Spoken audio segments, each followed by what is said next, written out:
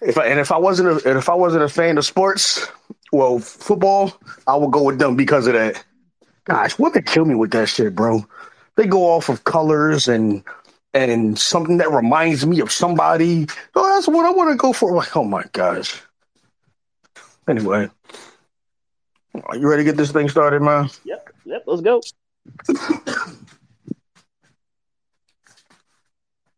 3, 2. If you listening to this podcast, you know what that means. Ladies and gentlemen, welcome to the worst podcast of all time. It's still real to me. I'm Dave the stepdad, not the dad who stepped up. And I'm here with Beast Mike, Beast Mode Mike, Beast in the Sheets Mike, Beats in the Streets Mike, OnlyFans Beast Mike. What up, bro? Okay, the OnlyFans one's inaccurate, but anyway, we're just here to talk about Monday Night Raw. 30 years, the 30-year celebration is around the corner.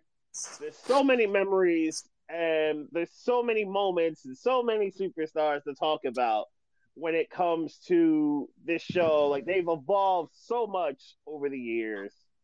And I guess, where do you want to start this? Do you want to start with, like... I'm going to tell you where I want to start. Where do you want to start? Where do you want to start? I want to start with this. If you're still doing your podcast through Zoom, bro, don't talk to me. That's what I want to start with. You're still doing your podcast through Zoom and it's past the pandemic. I don't want to be on it. I want to talk to you. That's where I want to start with. So, okay. The fact that we are on Spaces, because that's the trend now, I want to start with that. Shout to Spaces, man. This is lovely, man. We get a lot of love, a lot of views, a lot followers. You know what I mean? Our traffic is growing. I don't know if you can do that on Zoom. I don't know if you can do that. But anyway, because it's always recorded and you got to like upload it and then people listen. So it's nowhere near as live. Like you can, it's not. Doesn't come off as exactly. This doesn't come off, and it's obviously not scripted. Like it comes off as real and it's authentic and it's live, and you can people will jump in, like those who are in our circles, they'll jump in eventually on this. So yeah, like this is a very efficient way to do business, and obviously it'll be recorded so that you can go back and listen to the things that we're saying here. But let's jump into Monday Night Raw and Attitude Era. And okay, let's start. And that's where we really first got into wrestling, I would think, right? Like when we were in classes together, talking about what happened on Raw, like the previous night. And yeah, so Attitude Era we're saying probably started with 90. Obviously, the Bret Hart, the Montreal deal, and so that's really the kick of the launching point. Oh no! Wait! No. How about this? Let's start from when you started watching Raw. Okay. What was the first storyline or Raw match? What was it on Raw that got you first started watching it? And then we can work our way up. Oh, yeah. All right, let's go there. That's good. That's a good look. All right, so the first thing I would honestly say I truly remembered was Tyson Austin. That was like the first hook I remember. So obviously this is early 90, like January of 98. And we're starting to kick up the Royal Rumble season, and this is when Austin won his second Royal Rumble, or either right before or right after, one of the two. And they were starting plugging Mike Tyson coming to Raw, because this is obviously around the time where he got suspended from boxing after he bit Evander Holyfield's ear, after Tyson Holyfield too. So Tyson gets invited to Raw, and Austin goes out and confronts Tyson, and Vince is obviously there because Vince obviously promoted all this. And then they have the confrontation. Austin does his promo. He flips off Tyson, and then it's on. And that's the first thing I would say. Like, okay, this is on something different. Like what's gonna happen next? Type of flow. So like that's I think the first thing I truly remembered, like right off the top, was the Tyson Austin incident, and then obviously kicked up the storyline between Austin and Shawn for WrestleMania 14. Little backstory with Mike Tyson was that's when he started going downhill as far as his career, but you know, not everyone, but some people know that he was actually really good friends with Pac. So when Pac died, it hit him like heavy. Mm. Uh, it hit Yeah. him heavy, and it was messing up. That was like his best friend. So once Pac died, that's when he started taking them L's. Right. But Right.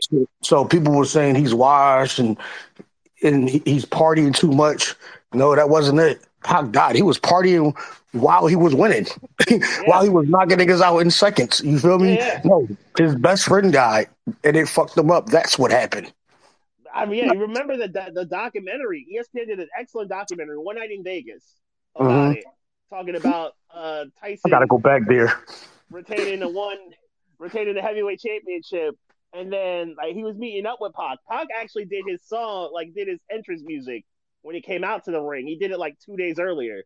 That's what they Yeah, talked about, and they were gonna hang out later, go to whatever club in Vegas after the fight. But obviously, Pac and Suge never got there, and they talked about like how how his mom like days later so like, all right, like let him go and pull the cord that would have kept him the ventilator that kept him breathing. But yeah, like it was a really good documentary that talked about it from Pac's angle, or angle, obviously, and Tyson as well. So yeah, that was another one. That was a big one. But yes, Tyson Austin was like the first moment I would say, yeah, I remember this, and like that was kind of like the jump off point for me. What about you? oh man, easily, man. This is when I first started getting into wrestling. Brett and Sean, Okay. um, because I was the skinny kid, and I'm always jumping around, all that energy. Shawn Michaels, automatically, like Shawn Michaels, that was my guy. You know Okay. what I mean? I reminded me of him. He reminded me of myself, whatever way you want to put it. So it was Brett, Sean, but it wasn't the screw job. Wait, hold on, wait. It was the screw. Wait, hold on. Did Brett and Sean ever have a steel cage match? Brett and Sean? I don't think Uh, so. no, not that I can think No, of. no, yeah, okay, I take it back. No, it was Brett and Austin with the double turn. Yeah, okay, so That's what it was. that was WrestleMania 13, and then like right after that, Brett was spazzing on the crowd, and Right. became the best. It became the best heel in the company. Right. So, Yeah, yeah. so wait. So Brett and Austin, that was before Brett and Shawn, right? Brett and Austin, yeah, Brett and Austin was before. Brett and Austin spawned from the Royal Rumble finish of the previous Royal Rumble finish. So Brett and Austin were like the last two in the Rumble. There's a whole lot of controversy there. And then Brett and Austin fought each other WrestleMania 13. Yeah. While that was happening, Undertaker fought Sid for the title Oh at man, I remember WrestleMania that. 13. Taker Yeah. fought Sid WrestleMania 13. So then this absolutely launched Austin into another stratosphere. And Brett and Austin had an excellent match. Brett wins because Austin passed out, and like that obviously launched Austin, and Austin became the guy. Arguably that night, Austin became the guy Yeah, he did. in WWE at the time. And Oh, meanwhile, Taker became the champion, but it was a matter of time before Austin was going to win it. yeah. In the So yeah. meantime, it Right, became right. Brett. It became Brett winning the title, and then Brett winning it from Taker, and that's kind of the first thing I remember wrestling. Period was how Brett won the title at SummerSlam '97, and then it led to because like Brett spat in Sean's face, Sean hits Taker with the chair, Brett pins Taker to steal the title, then that leads to Taker Sean Hell in a Cell, and then obviously Sean wins that and effectively leads to the screw job and everything else. But yes, that's like yeah, Brett and Sean's rivalry was a heavy one on Raw, Yeah. definitely, no question. So so the screw job was on Raw, right? That was the screw job itself was Or Survivor Series. Survivor Series, okay. The interview that Vince did after it, where like Brett screwed Brett, that was Raw. Yeah. Yeah. That's kind of like that. Those two events, I would say, kicked off the Attitude Era from that point. Wait, damn, now I'm confusing. You know how confusing years and shit. Okay, so Brett and Austin, that was Royal Rumble. That was Raw, right? A lot of what Brett and Austin did was No, Raw. the screw job, No, the not the screw screw job, job, the double turn. the double turn was WrestleMania. The double turn was WrestleMania. Okay, but okay, well, The double turn was WrestleMania. I'm still gonna go. Wait, all right, so before the actual Montreal screw job, they wrestled before that, right? Who, They Brett had and a match Austin? before Brett and Michaels. Oh, they had a few. Well, they had a few matches, and Okay, then, they were rivals. They were rivals for years. Brett yeah, and yeah. Shawn were. They All were right, rivals for years. I'm just making sure because I know I'm getting some of the years mixed up, but I know, but I was just making sure. All right, so when it comes to Brett and Stone Cold, that was the first match I ever seen, but I wasn't sure that was on Raw or not. But I know I really started getting into wrestling with Brett and Shawn Michaels, and I swore that was Raw, but I wasn't sure. But I wasn't sure about the screw. I know damn well the screw job was on Survivor Series. What the hell I'm thinking about? As many times that story been said, more times than not. I know it was in Survivor Series. But yes, Brett and Shawn rivalry was when once I started getting into wrestling, which is happened to be Raw. That works. That works. And now 30 years anniversary. You can't now we go to the attitude. There's so many ways we can go about this, bro. There's so many ways. So I know I said when you first started watching it and work our way up. So which way you want to go about this? Let's go. Let's go. Let's work our way up. Let's go chronological. I guess I would say, or Uh, as chronological as we can. I know there's going to be like parts we're going to jump around. Yeah, yeah, yeah, I'll do let's my start working best. our way up. I just fucked up with the dates here, so I'll do my best. Right. So yeah, Attitude Era is where we both kind of started, Hmm. and so then every week it seemed like something new was happening, especially with Hmm. Austin and Vince. And we got like now Austin Vince rivalry like kicked up on another level because like Austin was the champion, and the whole goal of it was for Vince was to get Austin off and get the title off Austin. And like the next great moments I remembered were things like my favorite Raw moment of all time being the Zamboni machine, where Vince finally succeeds in getting the title off of Austin, but it leads to the next night they're in Detroit.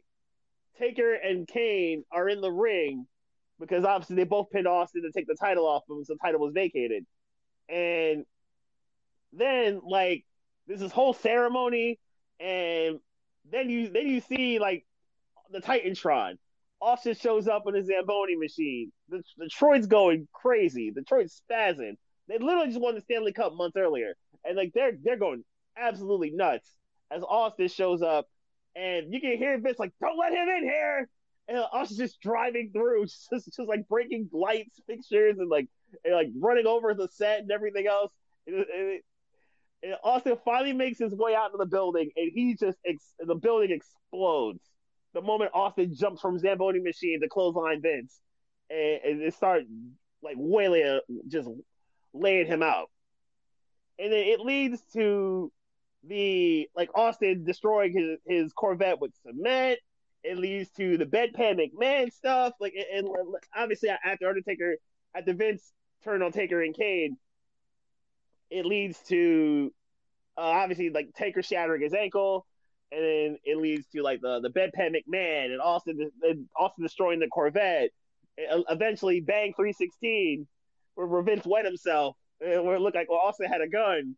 Like it led to so many other things that ended up happening, but like that jump off point of the Zamboni machine was just like that was like a peak. Like Austin got and Jr. spazzing out, and like everybody like like losing their marbles over it. Yeah, that was like the first moment I think of when it comes to Raw. Like my favorite moment is the Zamboni machine.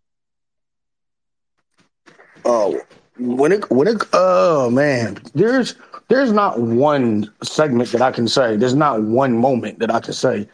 All of them, all of them, all of them. Like you know how I'm a AEW fanboy, man. This Mm-hmm. I was definitely an Attitude Era groupie. So the bra and panties matches. Mm-hmm. Uh, oh my, what was Jacqueline? What was it? Who was Jacqueline and Sable? Was that Sable? What With the bikini contest yeah, or yeah, yeah? or was that Trish? Yeah, yeah. It Oh, was Sable. It Jacqueline, was Sable. It was Sable. It was yeah, Jackie and Sable. Jacqueline Sable, man. Um, Kurt Angle. No. Was that SmackDown with Kurt Angle with the with the milk machine? No, that was Raw. That was a Raw moment. Okay, That I was a thought Raw. so. The original they redid it on a SmackDown, but the original one was a Raw moment. Right. The OG one was a Raw moment. Um, that one, man. When he jumped out and just started beating the shit out of Vince McMahon, man, that was hilarious, man. Though Stone Cold was a straight up badass, bro. He made Yes. it cool. He made it cool to be a badass, yo. Mm-hmm. DX when they was invaded Nitro, yo, Yes. yo, what is wrong with them, bro? Like the real heated moments Mm-hmm. with Lita and Matt and Edge, man. That Mm-hmm. oh yo, I could go on, man. Like everything about them was must see TV. I was watching Nitro, but as soon as Raw came on, man, that was my goddamn bedtime. I was sneaking to Yeah. watch that. Yeah. I was sneaking, bro. So I'm watching Raw, sneaking. Even when my grandpa's watching it, and I can't. I'm listening to it in the other room. I'm listening because Right. you know what I mean, hear what's going on. Oh my gosh! So Kane, Mm-hmm. Like Kane with the mask, like yeah, everything Kane was doing the first. So when everything started out with him and Taker, and like how Taker wouldn't fight him, and then eventually, like Kane obviously sets the casket on fire at the Rumble, and Taker comes back and is like lightning everywhere. Like it was, yeah, that was a. And then for years we always, and that's not speaking of Kane. Like for years we wondered what was under the mask. What did Kane look like? yeah, What did Kane look like with the mask? And yo, then and then he finally takes it off at Madison Square Garden, and like he turns around like, whoa, what is that? And it sets off a really good heel run for Kane. But that was that was a wild moment. That was a wow, can't believe that happened kind of moment with Kane. Or and there's obviously The Rock, and Rock had oh so my many gosh, moments. that's a whole show itself. Yeah, the Rock had so many other moments, whether it was with the Nation of Domination and and those battles with DX and that they had, and then eventually he turns on Farouk. Like they kick Farouk out the group, and it becomes Rock's group. And like again, those battles they had, and then like how Rock and Triple H simultaneously rose to main event status, and like there's the join in like with while Austin was already there, and Mick Foley who was like on his own rise, like all the brutal fights he had Foley with a bunch of different dudes. So Foley wasn't my favorite wrestler, but I definitely remember when he won that title, yeah, and they thought and WCW thought they was going to fuck up Raw ratings and all that, yeah, anything that boosted. Yo, we got them, they got bit in the ass from that one. right, because they were giving out the results at some point during Nitro. Where it was like, and Yeah, Tony Schiavone, Tony Schiavone's like Mick Foley's gonna win the world title, and he infamously says like his like famous last words, if you will, that's gonna put some butts in the seats. Unfortunately, it put remotes in people's hands, and people turned to Raw to see, oh, like how's Foley gonna win it? Like how did Foley win the title? mm-hmm. Like and Cole and King called the action of it, and like the whole crowd went nuts for it, and Austin hit Rock with the chair to win it, and like the whole everybody spazzing out, like the post show stuff where Foley cuts a promo and New Age Outlaws like they cut their promo to give Foley his flowers. That was a special night. That was special. Yo, it was That was special. that was cold shit. We can't talk about Raw without talking about King and JR, man. Yeah, yeah. Please. Boy, that boy was thirsty as fuck, bro. Yeah, the late '90s was what, like the late '90s up until say, I think until they split up King and Jr. Yeah, King was on another level when it came to the women He in loves some titties. WWE. Like obviously all the puppy talk and like Puppy power. all the stuff, Puppy right, power. right, all the stuff that King was saying whenever there was a women's segment for like 5 minutes or like whatever they were doing, and a lot of it wasn't wrestling. Like there was like 5 minute segments or whatever, and like all he was talking about is like what the women were wearing and what they looked like and all that other stuff. Like it was wow. It was wild. Like King was on the microphone was wild. JR always had to calm him down. Like it was never.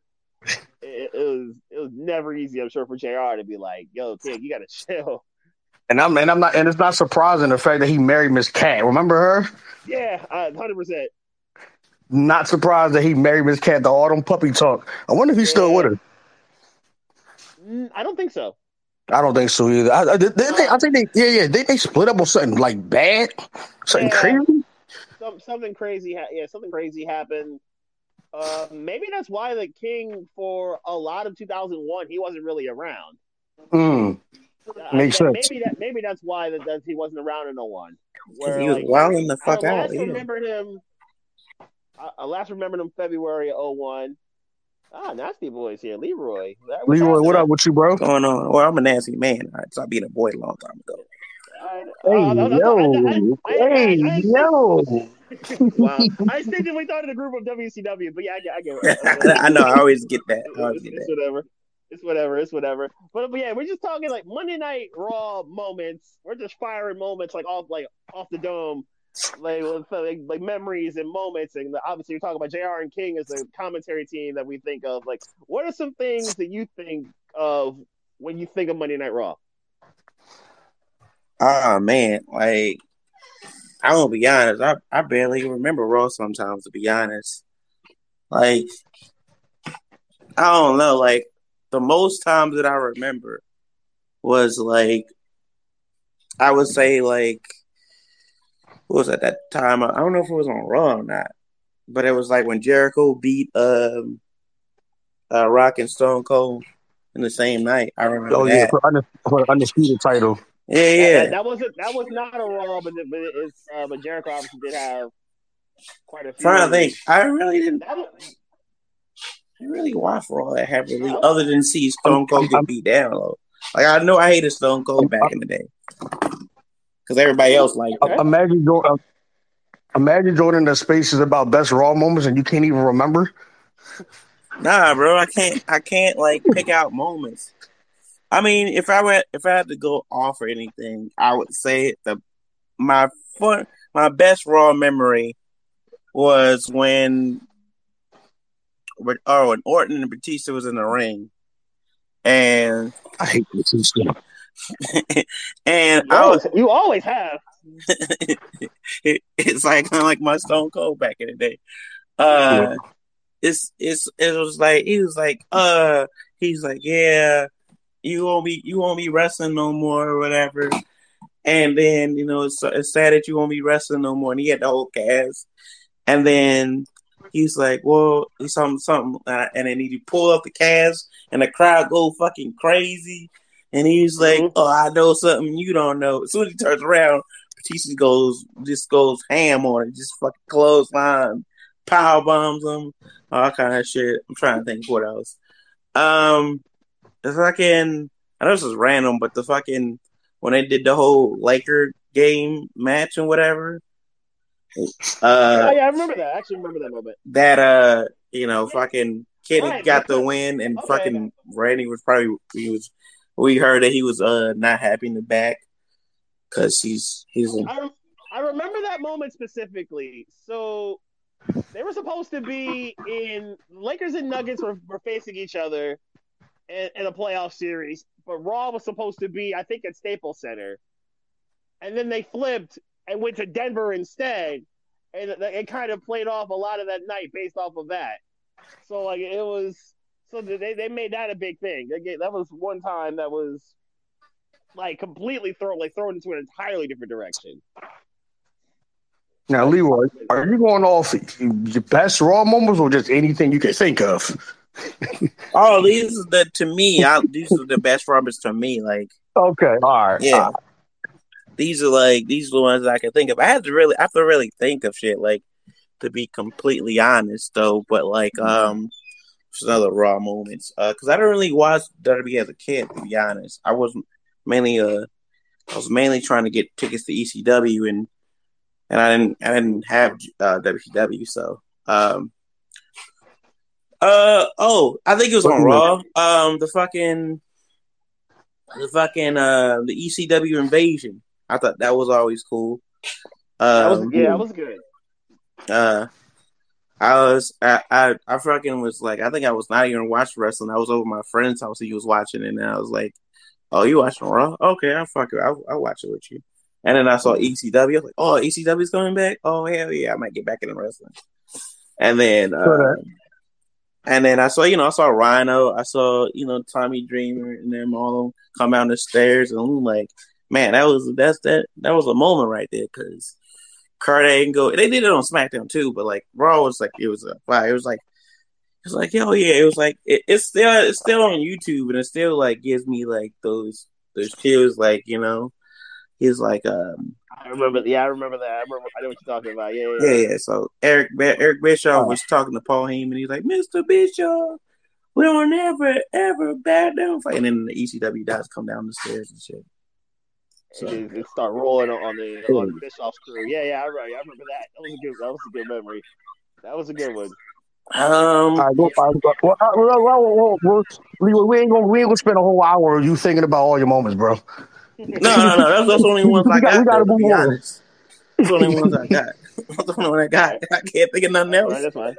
So you don't remember the DX, man? The DX era, New Age Outlaws era, the Ministry of Darkness era, the Nation of Domination era, the Bra and Panties match era. You don't remember none of that? The Edge, Christian, Hardy Boys, Dudley Boys. I know you remember the damn Dudley Boys now. You were talking about ECW. Oh, yeah. Yeah, I remember like the fucking the Dudley Boys and the fucking Edge and Christian and shit, and you be thinking that gave his brother and shit. So yeah. I remember when Christian turned on Edge actually too. So yeah, that was a shocker. That was a definite shocker. Okay, so let's see where I want to go from here. What are some matches you think of from Monday Night Raw? Oh man, some of your favorite matches that took place on Monday Night Raw. First blood matches. Any first blood match. Okay. I know that sounds like a cop out, but when they had them the Inferno matches, that shit was like, yo, Inferno match. That right there, shit's wild. There was a hell of a match that happened on Raw. What'd you say? There was a Hell in a Cell match that happened on Raw. Yes, there were a few of them. I don't even know. Was the first one I remember on Raw. Wait, hold on. Let's go around. I'm gonna say the first any first blood matches, Inferno matches, casket matches, all them gimmick matches. Like that's as far as matches, any of them gimmick matches, man. That was always my thing. So it wasn't more so for this particular topic. It wasn't more so of the wrestlers. It was just the gimmick matches that always got me, and the bra and panty matches, the lingerie matches, all them gimmick matches. Go ahead, Mike. Like the first match that I think of that wasn't a gimmick is obviously Foley winning the title the first time was a big one. Right. But another match that I swear by this as like one of my top matches of all time was Shawn and Shelton Benjamin in 2005. Oh yeah. The match that I would say like it didn't quite put Shelton on the map because he was already there, but it was like the match that's if Shelton Benjamin retired tomorrow, this is the first match I will go back to and say he wrestled a perfect match against that guy. It was like against a guy who a lot of us would say is on like as 1 or 1A, maybe the greatest pure wrestler of all time. in terms of in terms of athleticism, everything with Shawn Michaels, and Sheldon wrestled a perfect match against him, and it had the perfect ending where like Sheldon made one mistake the entire match, and it was jumping into Shawn Michaels where Shawn was ready to kick him in the face. And like the impact of it was still like I still kind of get a chill watching that match back to this day.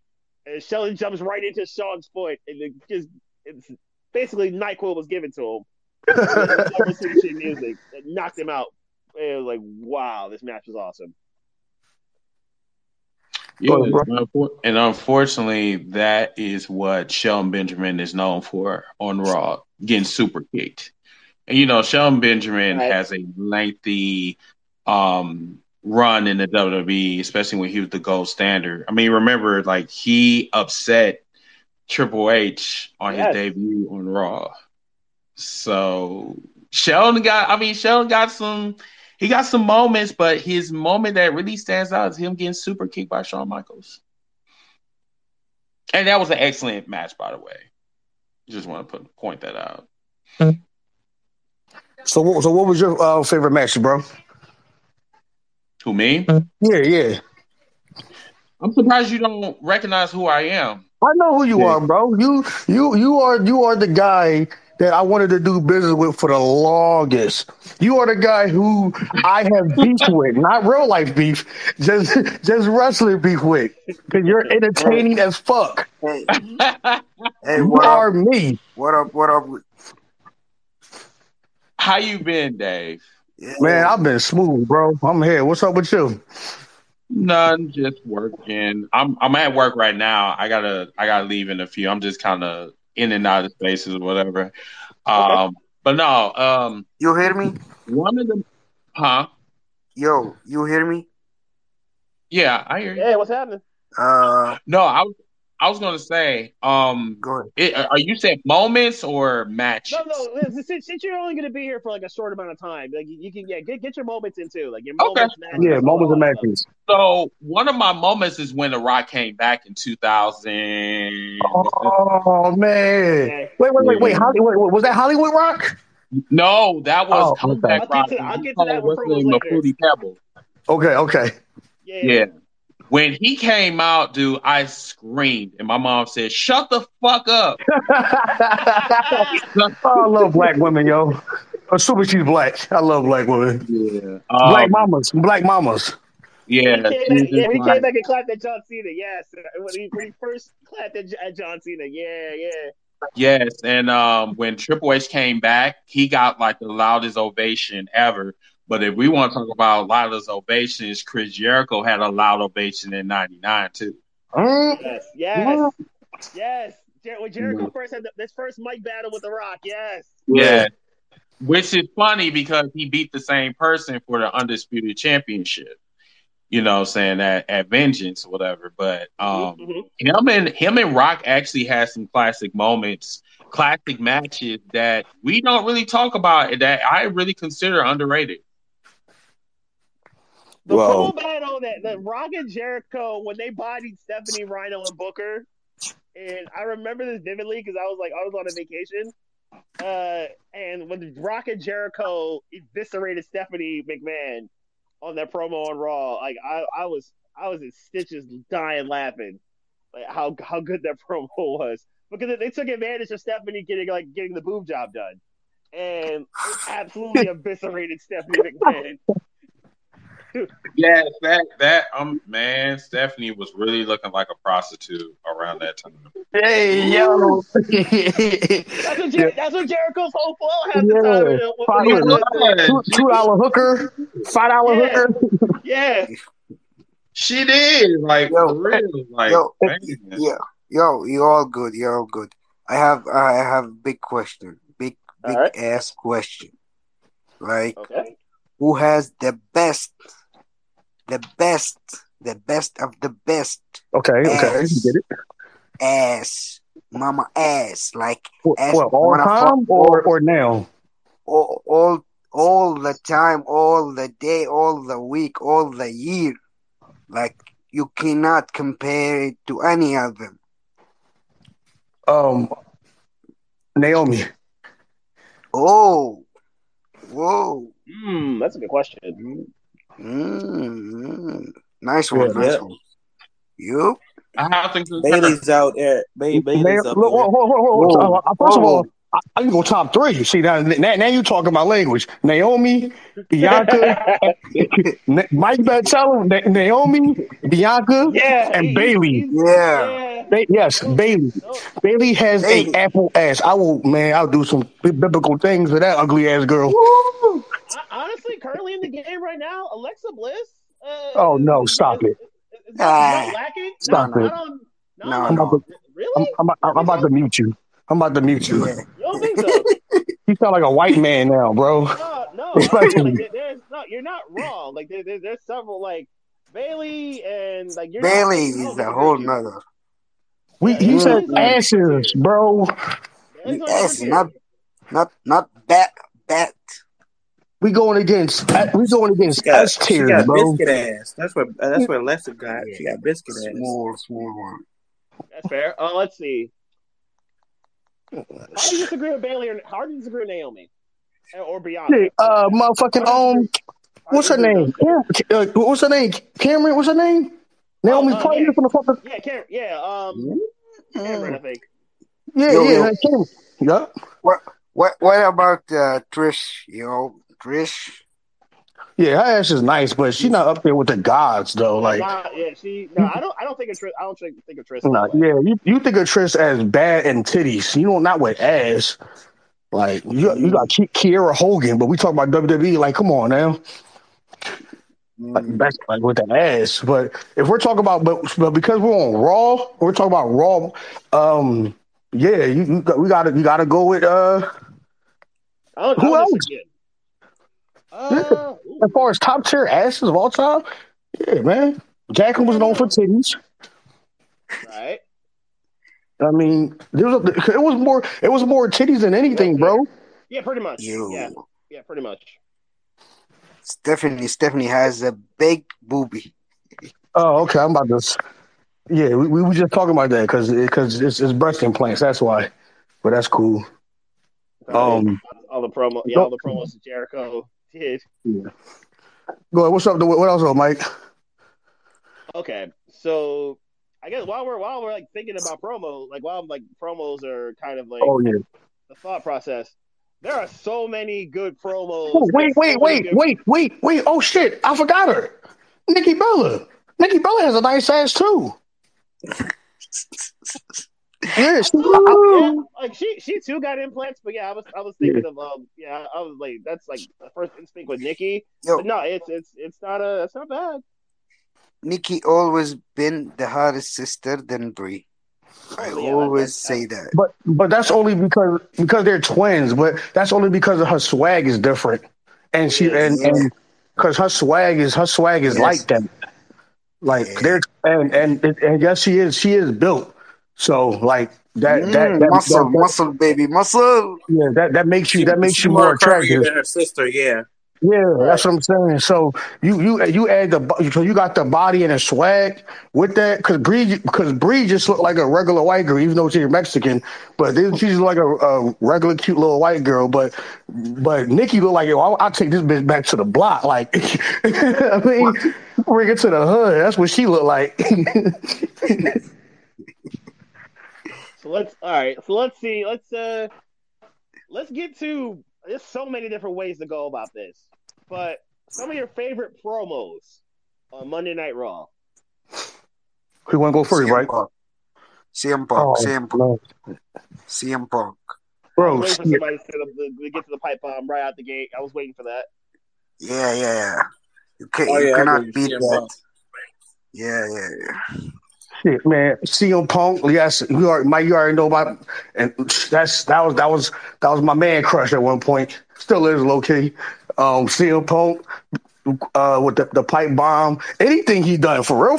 But the pipe bomb, the one with the Rock. He destroyed Rock leading up to that Royal Rumble too. Yeah, absolutely destroyed him at every turn. The promo with him and Triple H.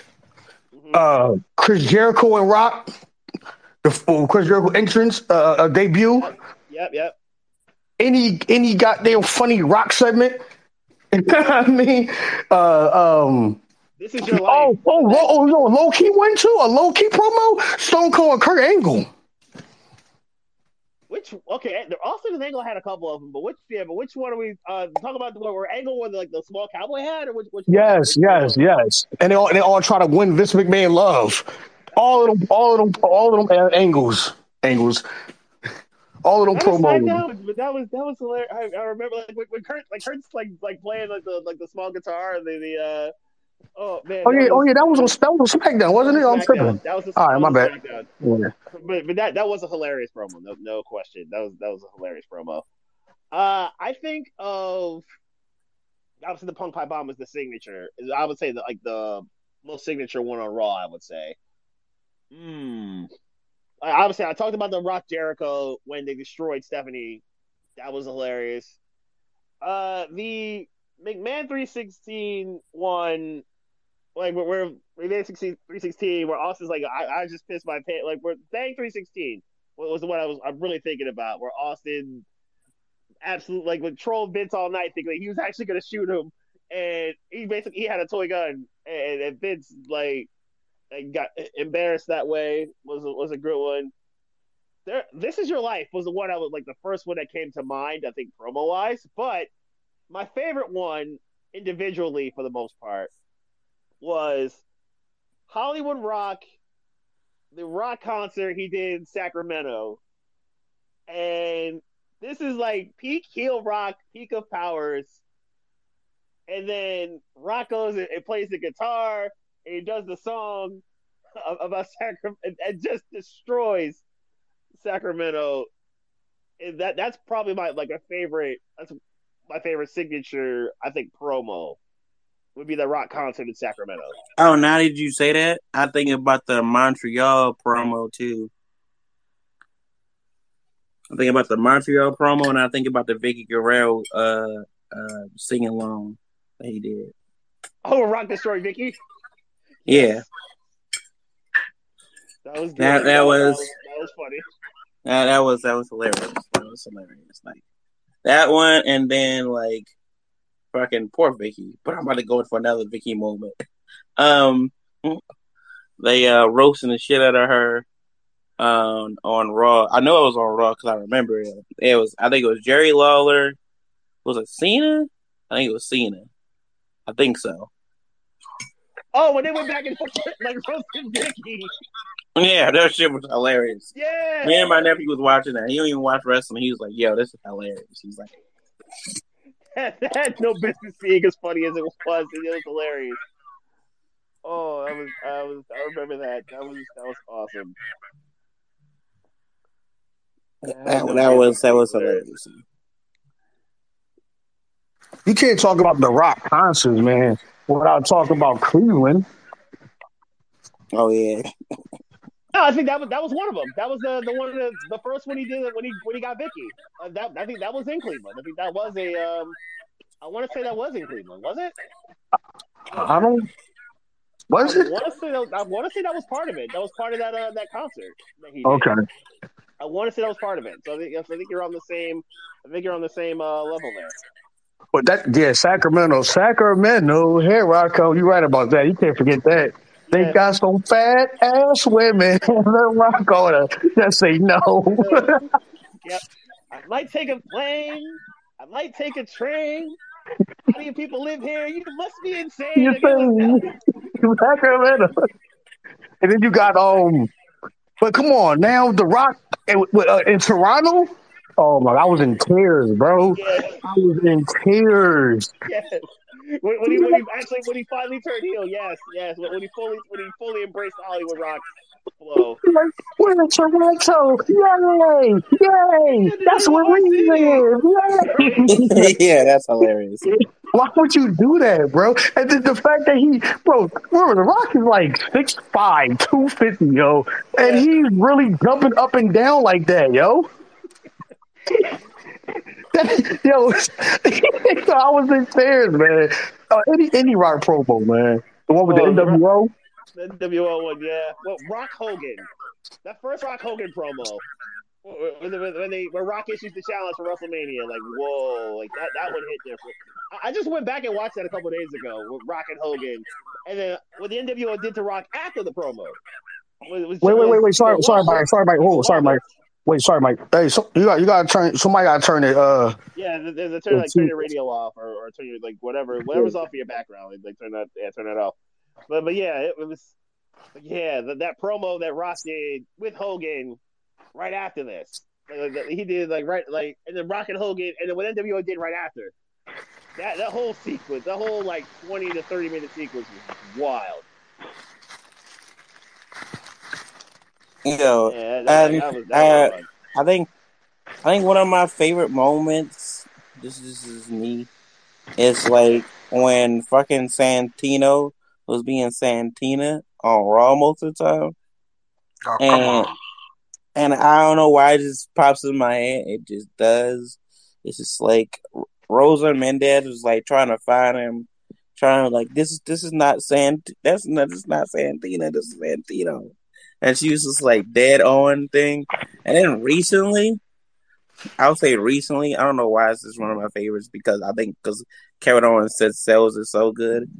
Him and Ezekiel, aka Elias, was going at it. You're not Ezekiel, you Elias. Yo, Santino can be the worst WWE wrestler of all time. But he's legitimately one of the funniest. He legitimately was one of the funniest wrestlers I've ever seen. Who's funnier, Santino or Eugene? I gotta say Santino.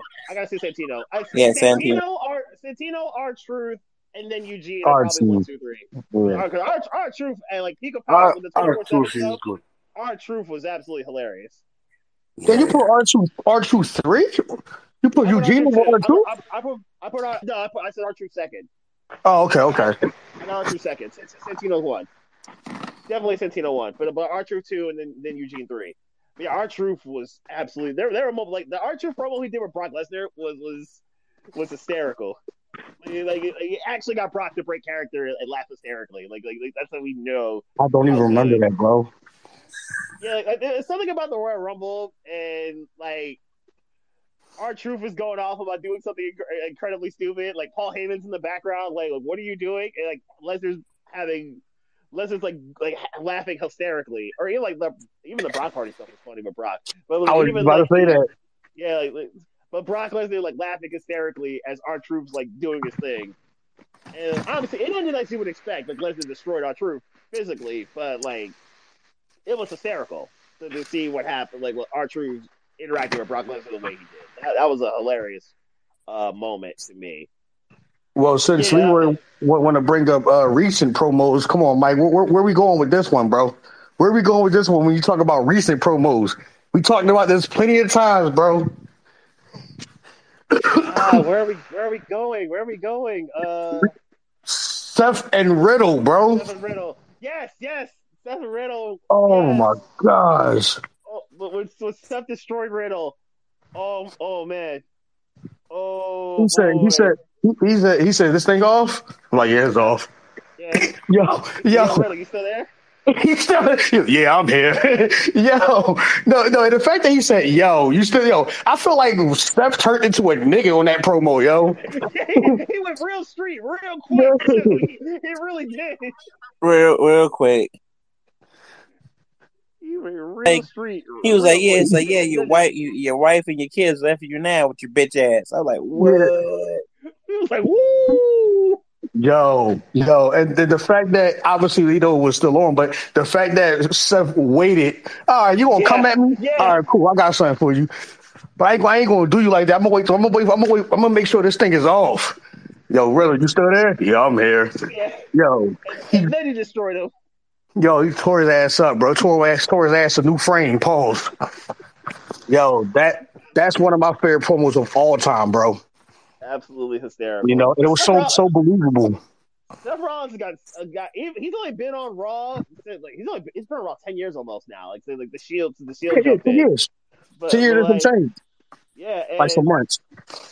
The signature, the first signature moment I think of with Seth Rollins is when he broke up the Shield, and Oh, that's a moment. That's absolutely a moment where like Triple H is like last night was Plan A. Obviously, the fight they had, Shield Evolution. Tonight, Plan B. There's always a Plan B. Always a Plan B. And they looking like, what?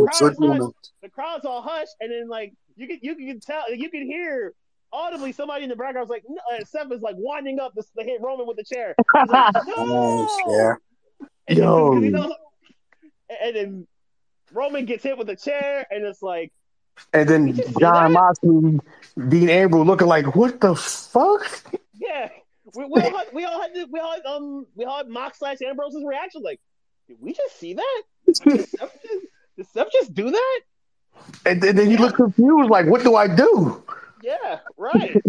and then Seth had this cold look on his face, like, yeah, I just did this. And then Seth destroyed the really Mox, but like, he destroyed the both of them. Seth's facial expressions are always on point. Yeah, that's a great thing, man. That's what makes you believable. And much as I want to fuck Thunder Rosa, man, I hate her facial expressions, bro. Her shit is so ass, yo. This shit is so fake. Like that shit, like her and Roman Reigns before the Hill Roman Reigns, they have the worst facial expressions, bro. I can't stand that shit. I mean, like you don't. And John Cena, he don't even look hurt. He just look tired. Right. Like, bro. Anyway.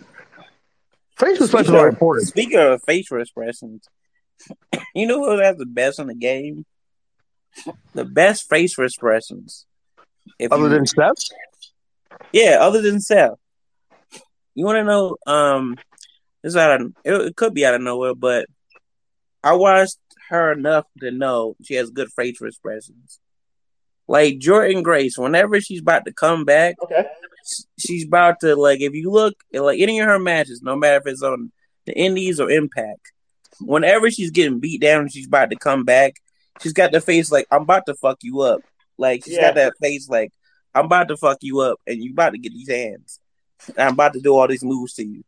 Like, yeah, I recently started paying attention to her, like, because I was at the Impact taping. And then, she came to New South a couple of times. So, but watching her on live and then watching her on the video, like, as you watch her on the video, like, when they get the camera on her, she be, like, shaking her hand and, like, looking like, I'm about to fuck you up. Like, I got this mad face in. So it's like, it's the same thing with Bianca. She got good facial expressions. Let me ask y'all a question. Just a quick side note. Who has the best poker expression? Okay. Like, so who can hide emotions the best? Okay. Right. Like, that stale look, that nonchalant look, like I want you to break character look. Who has that best poker expression? I'm gonna go first. For me, I'm going with Chyna. Okay.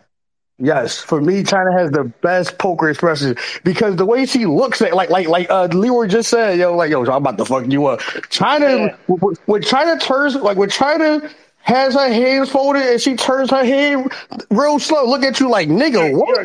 You're in trouble, yeah. I always love Chyna facial expressions, bro. Chyna and Seth, and much as I love Seth, I'm going with Chyna with this one, man. For me. Okay. I'll go next because I got a couple I would think of. My first instinct was Undertaker.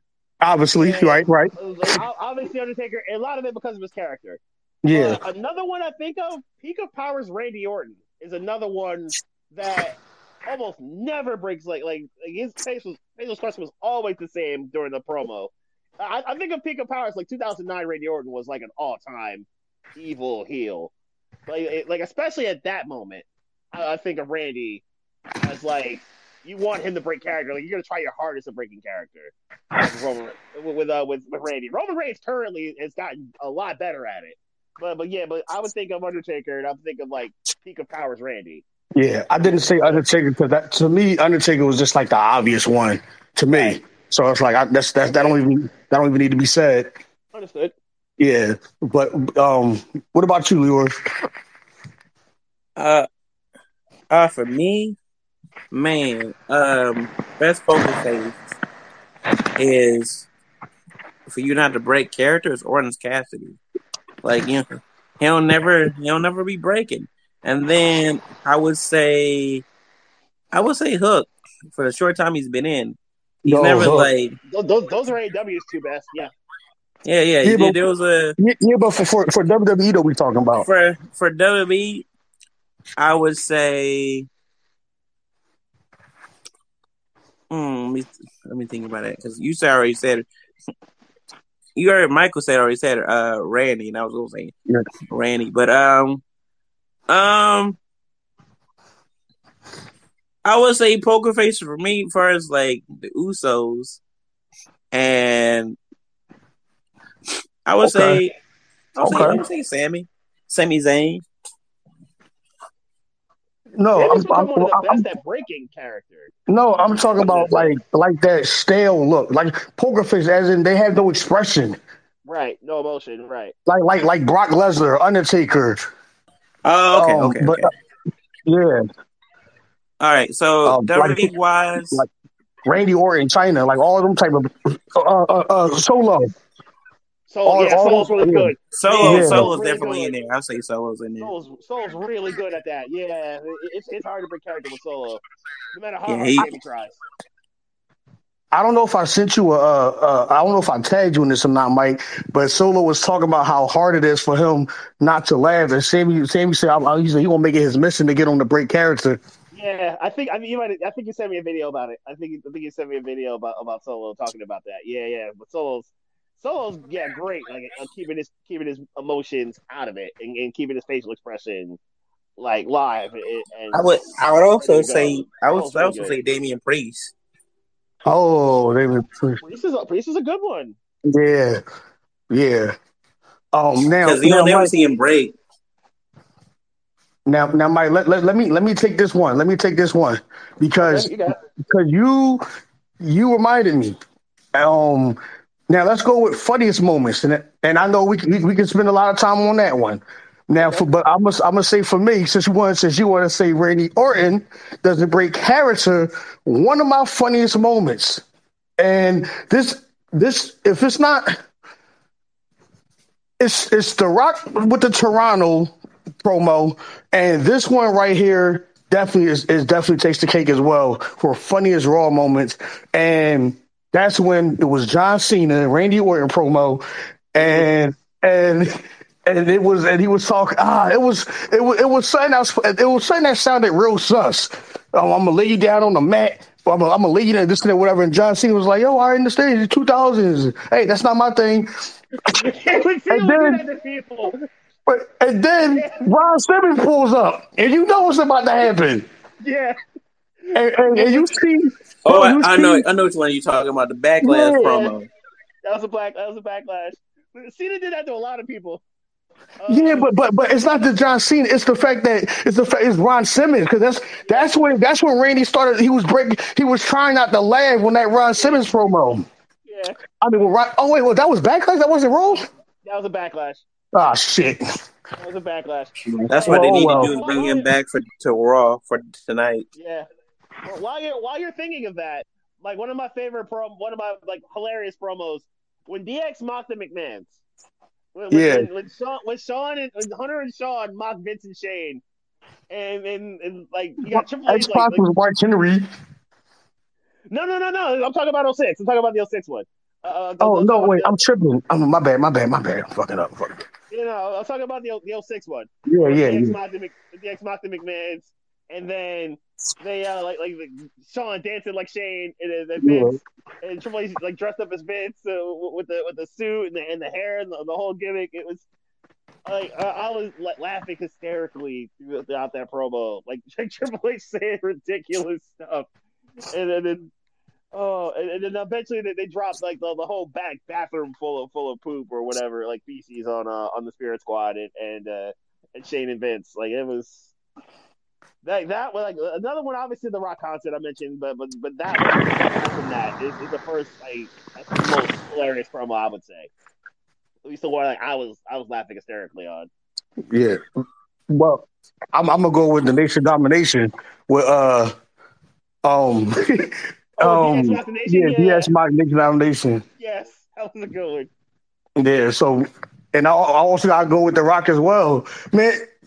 I feel like you gotta take The Rock out of it because he has so many funny ass. You almost have to, right? Yeah, like, Yep. but the one let's go way back when The Rock was in the Nation Domination, and Mean Gene, rest in peace, Mean Gene was interviewing him, and The Rock was like rolling his eyes and listening. Yeah. He said he wanted to ask. I can't remember though. I don't remember the whole thing. I just know he was trying to ask for the leader, and The Rock took the mic instead, and Farouk checked his ass. Yeah. But Rock's facial expressions though with that, man, and then you see how mad Farouk got, man. Like, want me to whoop your ass? It was like, yo, this shit was just, how the hell did Farouk not break character with The Rock? I don't know. He don't know how he broke. My favorite moments is like,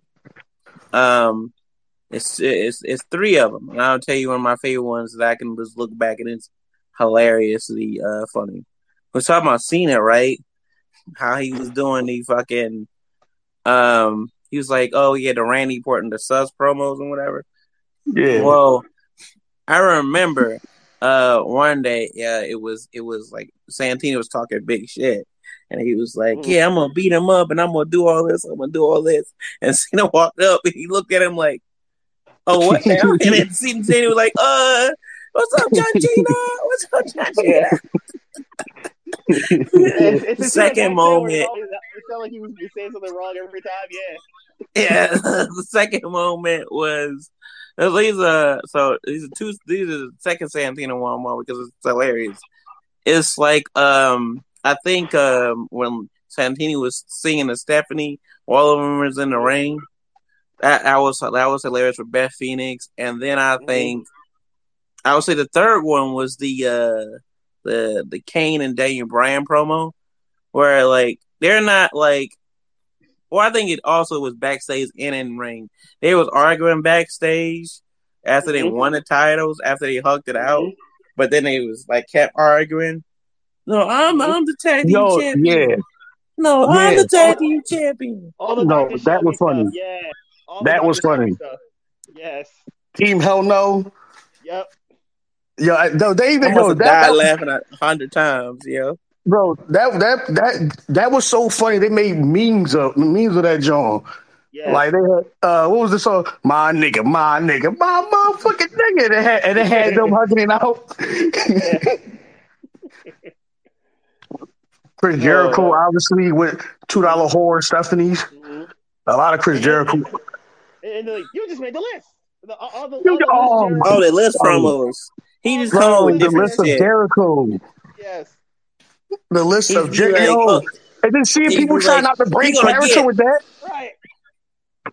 He would be like, yeah, I remember he did like I was watching a promo recently with him and Enzo and Sasha Banks in Charlotte.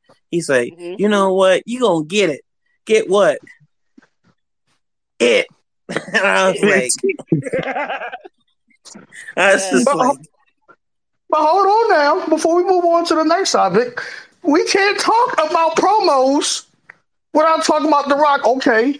But we can't talk about promos, funny promos, without talking about the New Day, goddammit. Come on now. New Day classics on Raw. Oh yeah. The New Day and The Rock. That was one of my favorites. Oh, that was one of my favorites. That run where New Day had with Seth, where they were trying hard to make sure Seth didn't make Seth break character. They did the promos to Edge and Christian, and like that run of promos, like when they introduced Francesca, the OG Francesca, on a Raw. The promo with The Rock and the New Day. That was a good one. That was really good. Wait, you said penis. You can't say penis on TV. But you just said penis. Yeah. That one. And fucking Xavier like, what? You can't say that. Yeah. Yo. When you say what?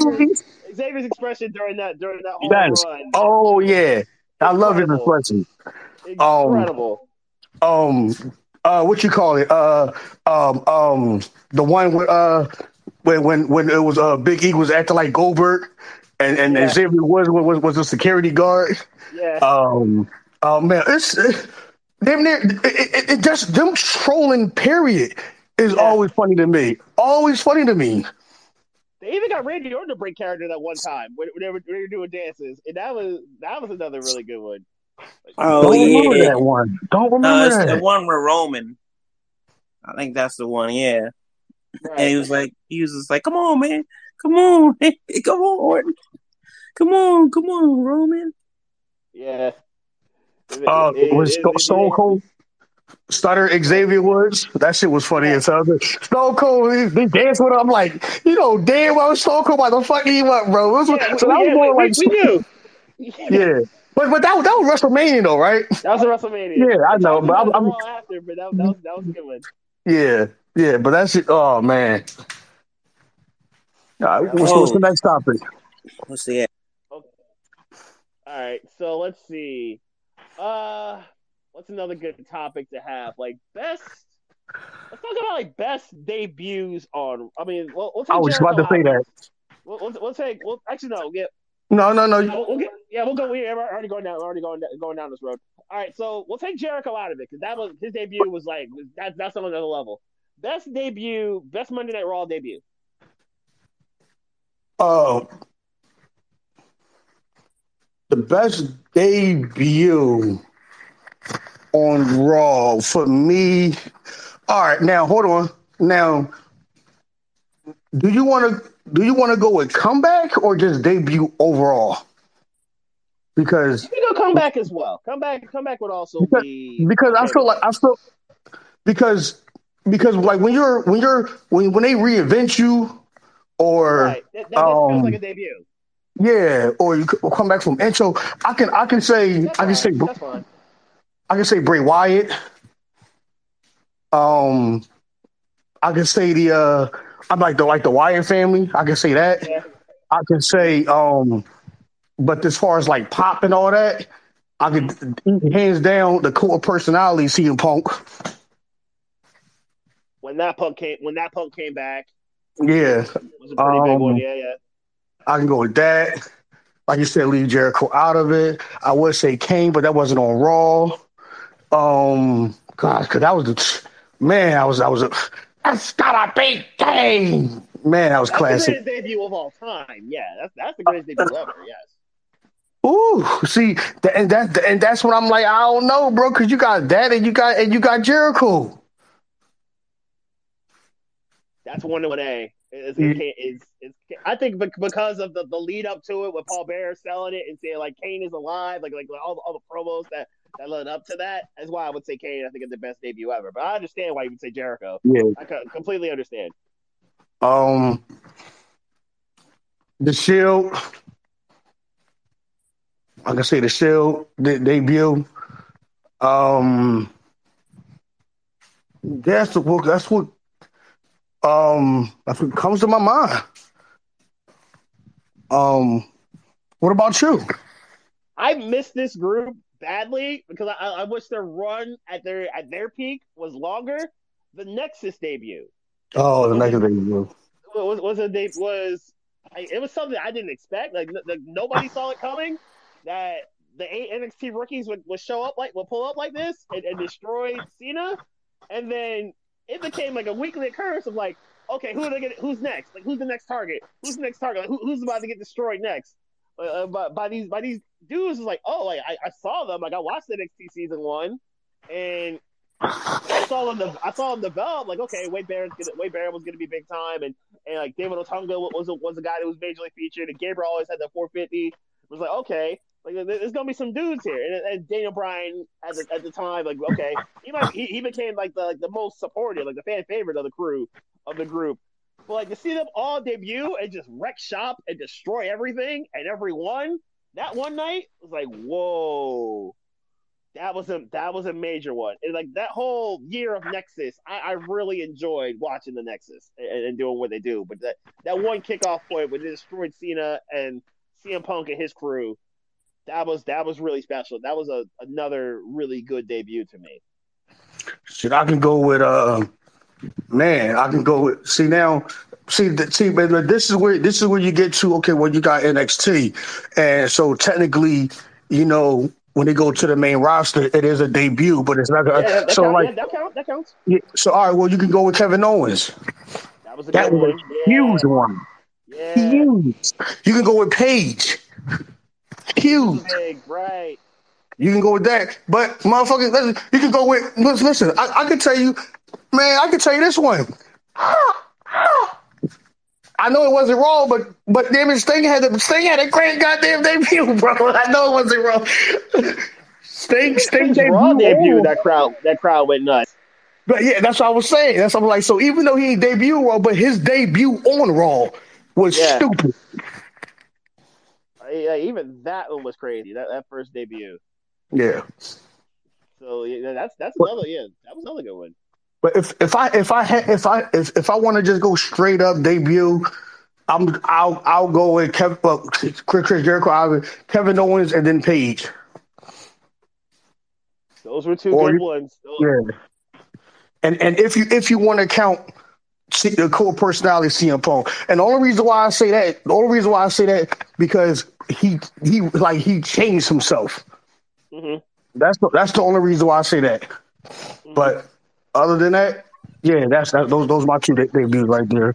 Or if you want to add CM Punk, my two debuts that I like on Raw was how they did it. It's my favorite. It might not be everybody's favorite, but it's like Pete Dunne's debut. The way they brought him in because Enzo was the head. That was a good draw. And then you count returns, right? Yeah, returns are fine. Returns are also good. Yeah. You're reinventing or you're coming back from injury, things like that. That also works. My favorite return is when the Dudleys came back on a New Day. I was about to say that. Yeah, and they came back from New Day. Right. I was just about to say that, bro. I was literally, it's the best moments are usually when I'm over somebody's house. I was over my girl's house at the time, and she was trying to get into wrestling with me because she, trying to be a good girlfriend. That's what women do.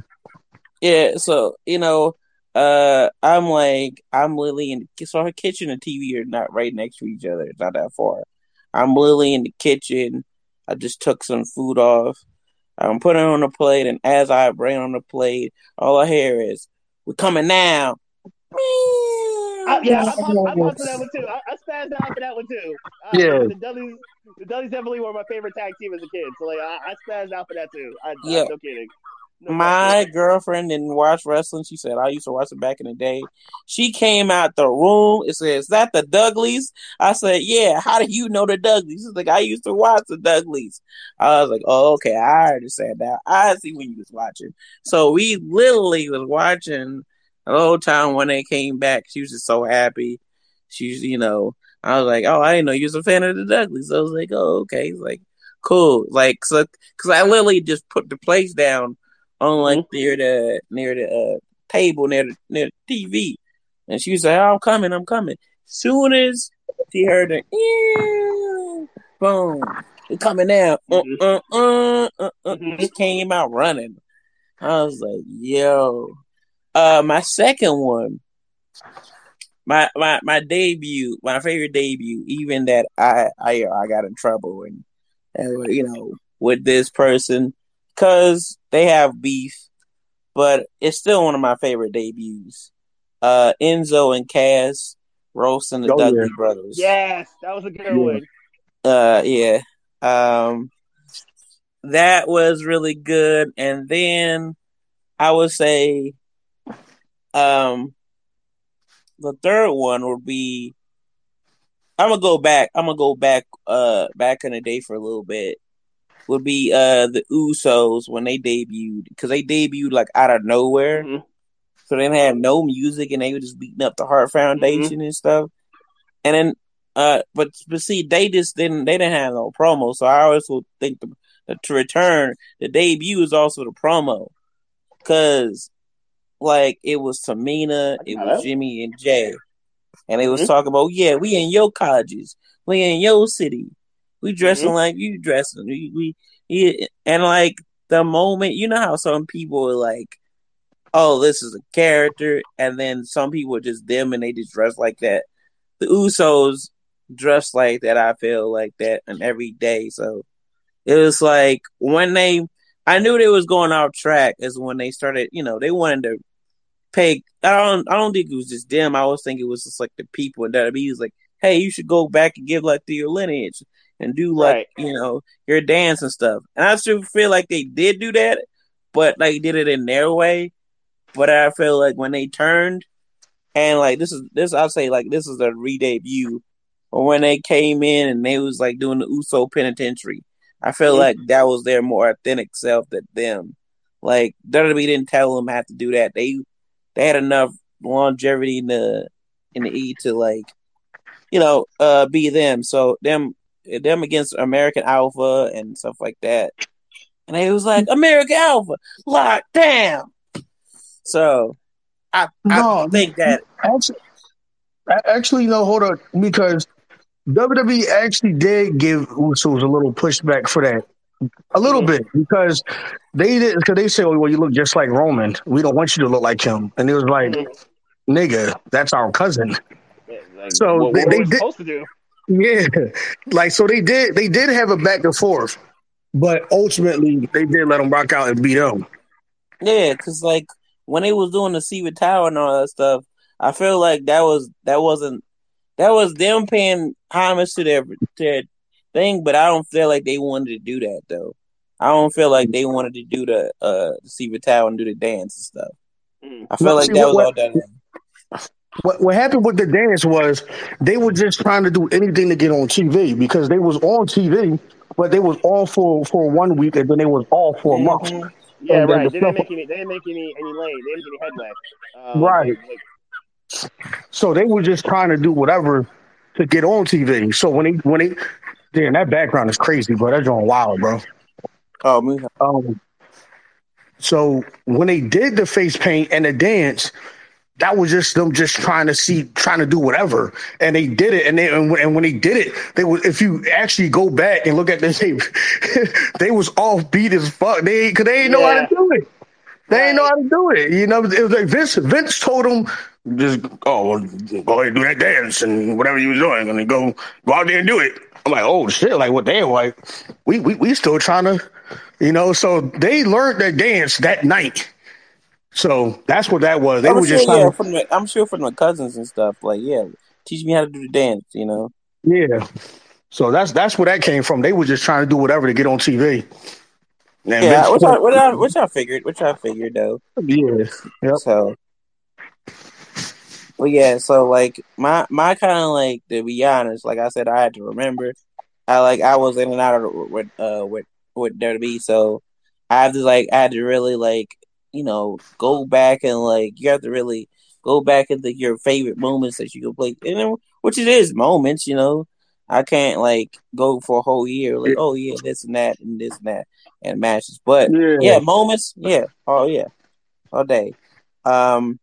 I think my favorite one is like I think it was here in Atlanta actually, because I was there. Bro, you gave like 8 of them already, bro. Yeah, I think it was. No, it was in Philly. It was like that super huge 6-man tag, like the Dudleys, Dean Ambrose, Roman, Rhino. I think Bray Wyatt and his family, and that whole thing. That was one of my favorites, though. So. Oh, Mike. Oh, here you go. Another funniest moment to me was the New Age Outlaws. Road Dogg was like, and we love to do it doggy style. And Billy Gunn was like, yo, what are you talking about? Like, no, not on each other. Not on each other. He said, I already went through this with Billy and Chuck.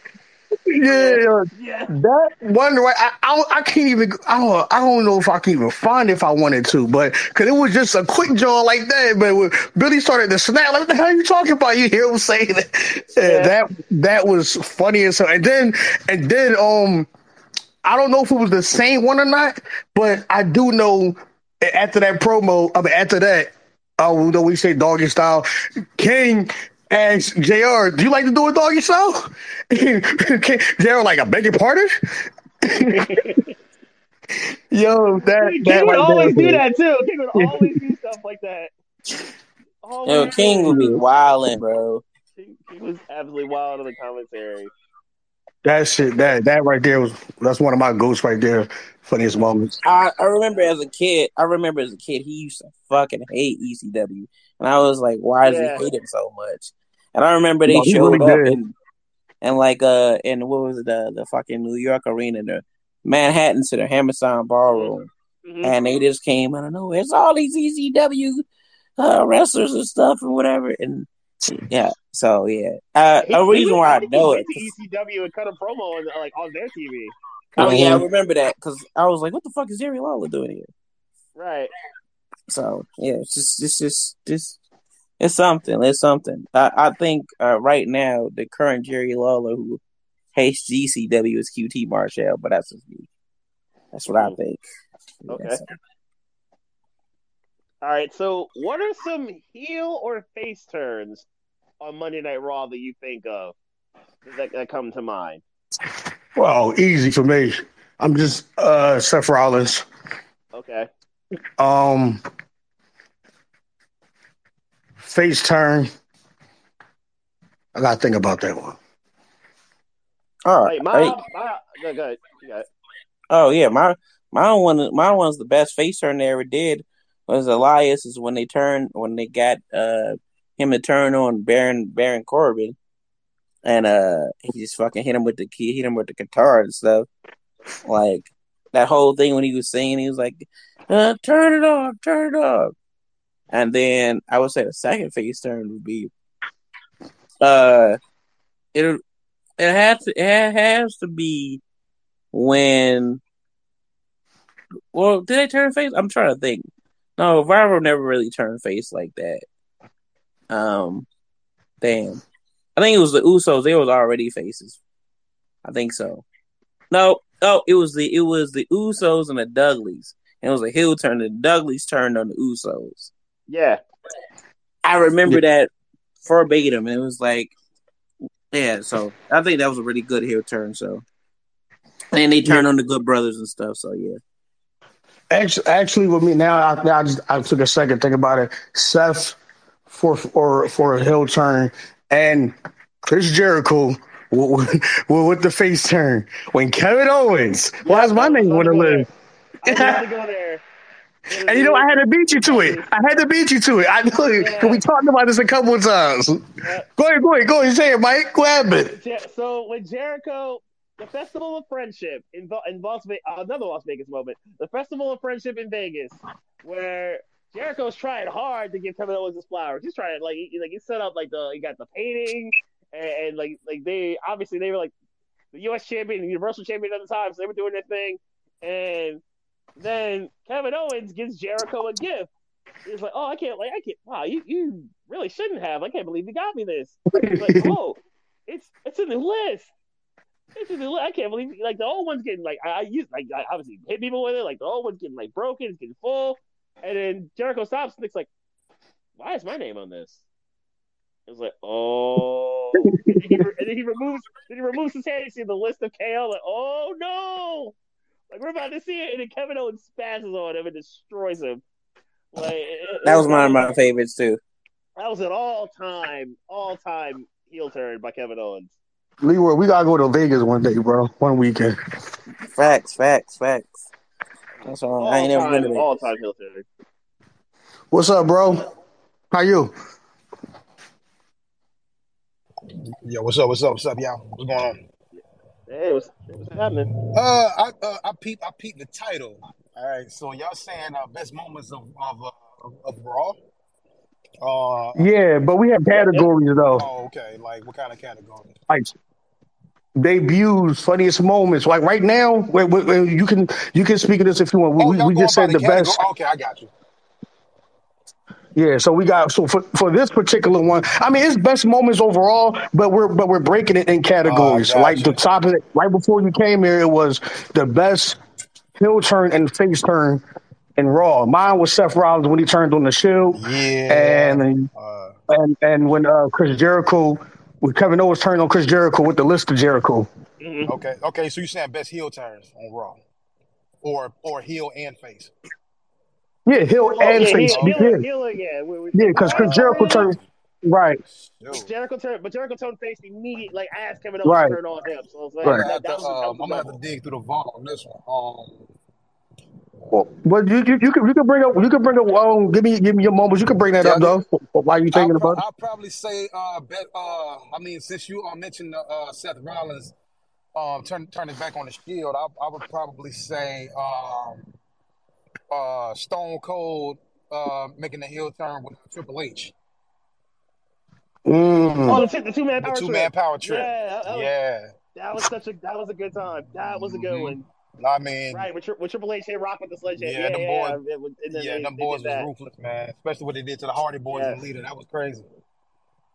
Yeah. Oh yeah. I still remember that. That one hit home. But face turn, I would definitely say Batista. Oh gosh, I can't hear Batista. Obviously you hate, but that was a really good face turn when obviously he turned on Triple H and broke off from Revolution. Yeah, that was that was my favorite one. Yeah. That was a really good. And that was me just going off the top of the dome. So I mean, like that was like the first thing that popped up in my head when it comes to face turns. I'm glad you brought up Evolution because another one that I really liked was when Triple H turned on Randy Orton. Oh, and. When Triple H, obviously Randy Orton had won the title, and the next night he retains it, and like everything is good, and then with the he's got Orton on Batista's shoulders, everything is cool, and then he does the thumbs down. You know what time it was at that point in time. It's like, oh wow, we're really going this route.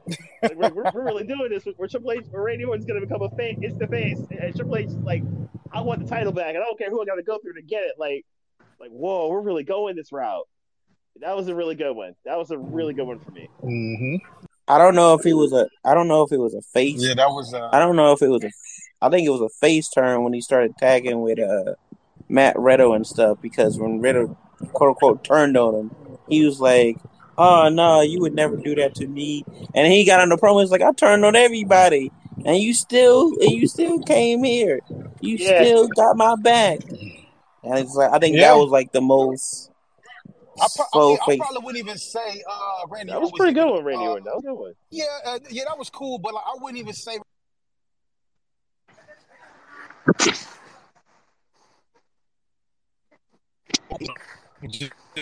Basically, just after whoever what I'm saying, that's on his radar when it comes to somebody just being flat out annoying or like basically Randy Orton, man, like, he just roam around when he wants to, man. Like if he feel like he want to go for a title shot, then he can definitely do that because he's Randy Orton.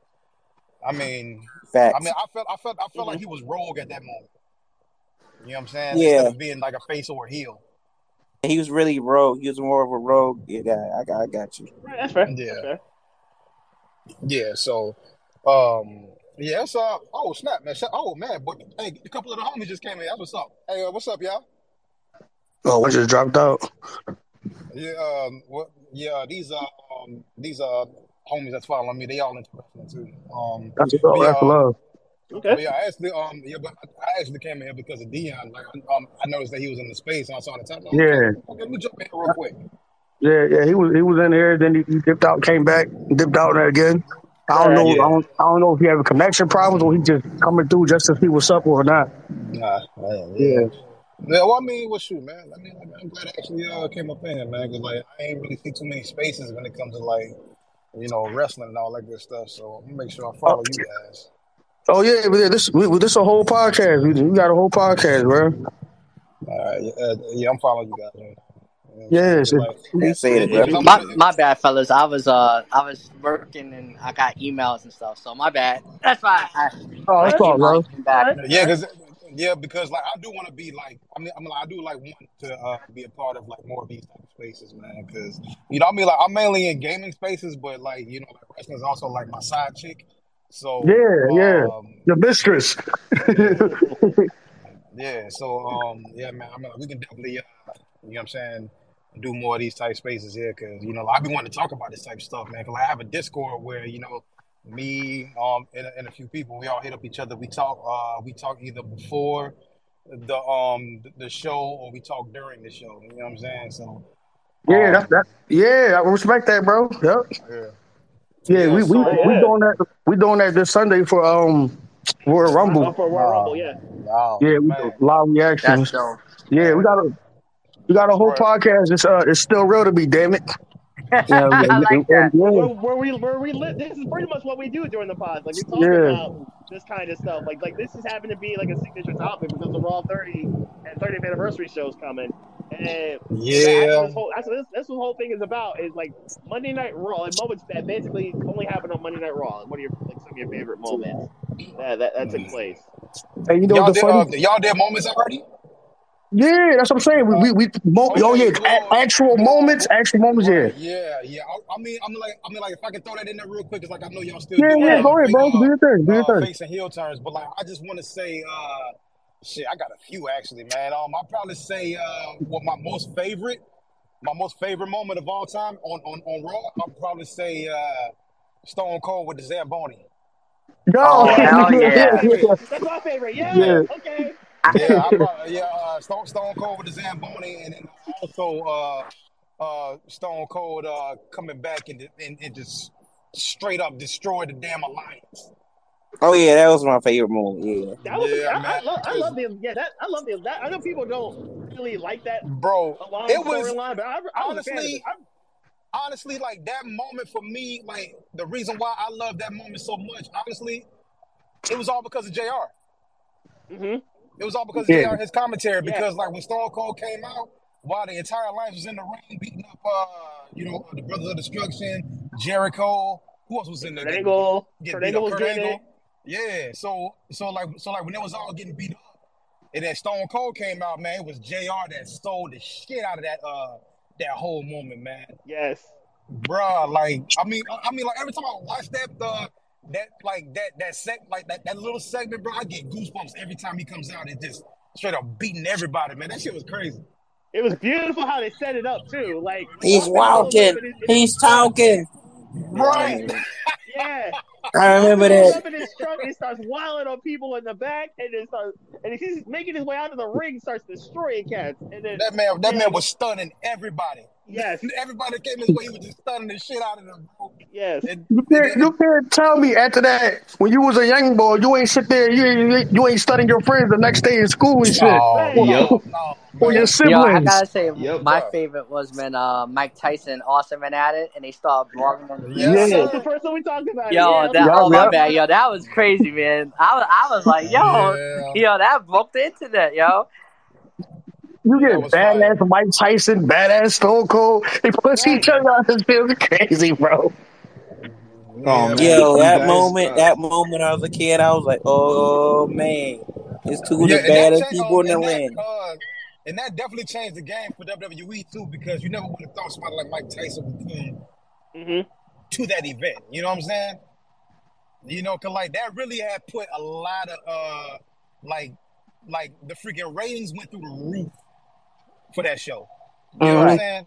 Yeah. Like, bruh, like it was insane. And after that, they just continue on. You know, I mean, like this is a little bit off topic. I mean, like I know we're talking about Raw, but. Oh, you're breaking up, TZ. I think we lost him. Oh shit, my bad. Hey, y'all give me. All right, y'all give me a second, real quick, man. I'm gonna ride. Come back. Yeah, you can come back. But yeah, y'all go ahead and continue on. Yeah. Oh, can I say my favorite? Yeah, go ahead, bro. It's gonna be. It's not. If we're talking about Raw, I mean, you guys just stated some of my favorites, but I'm gonna talk about like one that, very few people talk about. It wasn't a setup, but it was actually a movement after a loss. The Rock had lost his match to the Triple H because of the interference by the Undertaker. Mm-hmm. In a 1 hour Iron Man match, right?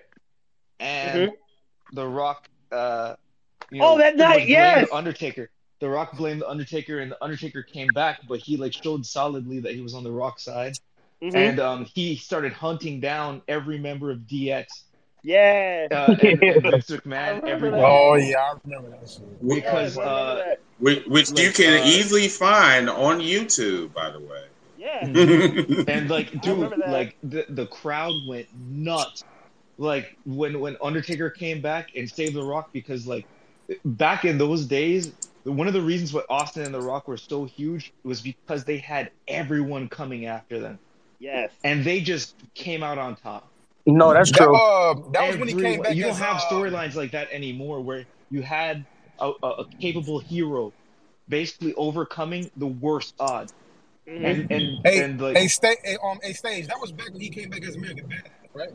When he debuted, yeah, the American Badass. He debuted with that character. Yeah. Gosh, I hated that character, bro. Yeah, because he debuted at I think he debuted at Judgment Day. Unpopular opinion. Right. I hated that American Badass. I respect it. Undertaker had to do that. It was okay. I don't know about the ABA. I'm sorry. No, I'm so used to the Ministry, Undertaker, and the Deadman. No, dude, the Undertaker was losing popularity big time because Stone Cold's character was so over. No, Stone Cold and The Rock's characters were so over that the Undertaker had to change. And I know from experience being in the audience and hearing what the audience responded to him like back in those days, it was huge. He was over. Yeah, like I respect it because he was being himself. Well, that's why. But I hated that character. That character was so terrible.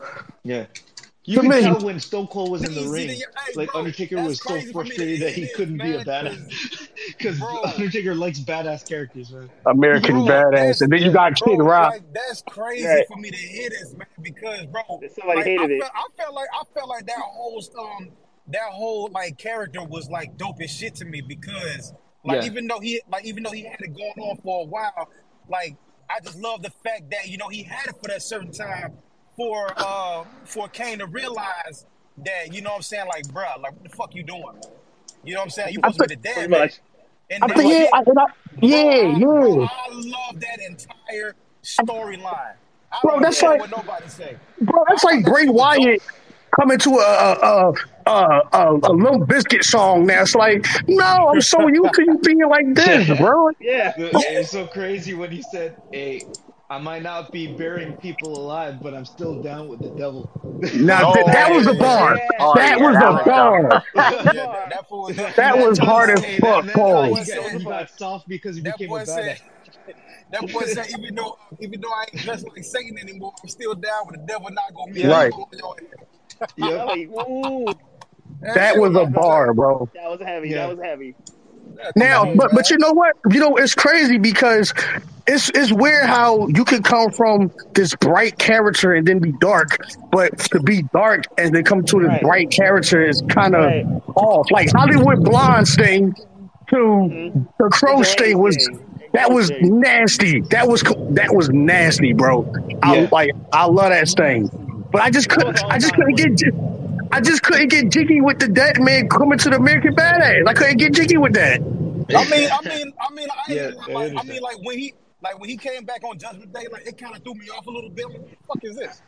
This is the Undertaker. But right. How could you believe that the Undertaker could be in the cahoots with the corporate ministry? Come on, that was dope, though, man. He had some crazy stories out of that one, though. After the American Badass, and you. Man. That corporate ministry. Listen, bro. Bro, that just goes to show how dope Undertaker is, man. Everything that he does, everything he touches turns into freaking gold, man. Yes.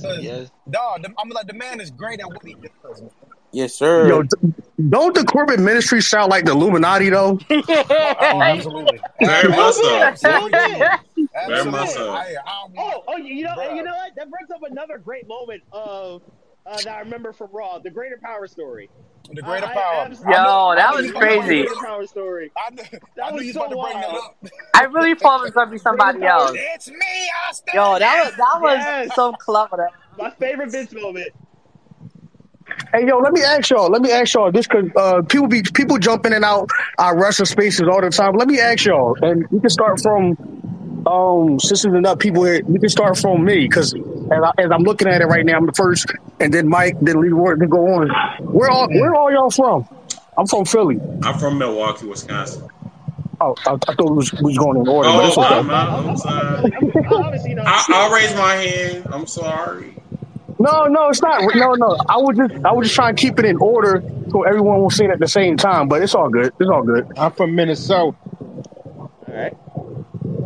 Oh, it's my turn. Yep. Good. All right. Y'all from Florida. I'm from New York City. Okay. Okay. Cool. What part of Florida though? I live in a small city, bro. Like it's like Okay. It's like 2 hours from Miami. Like I mean, Okay. I live in South Florida, but I'm like 2 hours from Miami. I figured it was a small city when you just said Florida and not the city. I figured that, but yeah, and not like Orlando or Tallahassee or Miami or Fort Lauderdale. Yeah. Right. Hey guys. Hey, yo, what's up, man? Hey, I wanted to come up here because I want to ask a question to TZ real quick. I didn't know that he was really into like WWE like that. Oh, of course, bro. I mean, like it's a few people in the gaming community know I'm a part of it. I mean, I talk about it on the timeline all the time. Shoot, that 30-year anniversary, man. Can't believe it. Hey, I'm actually gonna go there tonight too. Oh, you going? Who said they're going there? Who said they're going there? That's crazy. It's Dave the stepdad. Dave, Yes. by the powers invested in me, Eddie. I'm trying to make a joke. Hold on a second. I was trying to say by the power invested in me, these events were recorded on the court of law. These are the law and order, the bloodline court ceremony. Yes. What are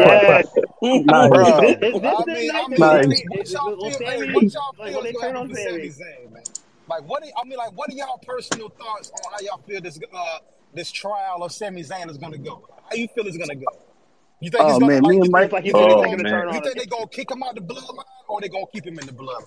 Yeah. Me and Mike talked about this. Me and Mike talked about this quite a bit, and we was not invested. Well, I wasn't invested in Sami Zayn. I mean, we all know he's an amazing wrestler, but once he hit Bloodline, he just turned into a whole new wave, man. So eventually, they're going to all break up. Eventually, of course. Yeah, but the way it's going to go down, it's going to. I believe. Well, I don't know. See, I was about to. I was about to say when it goes down, it's going to be as far as you can take it, and now it's time to break up, like this shit. But Vince is back, but Vince is back. Ain't no telling. Honestly, I feel like they probably gonna keep him, but then something's gonna happen at the Rumble. Okay.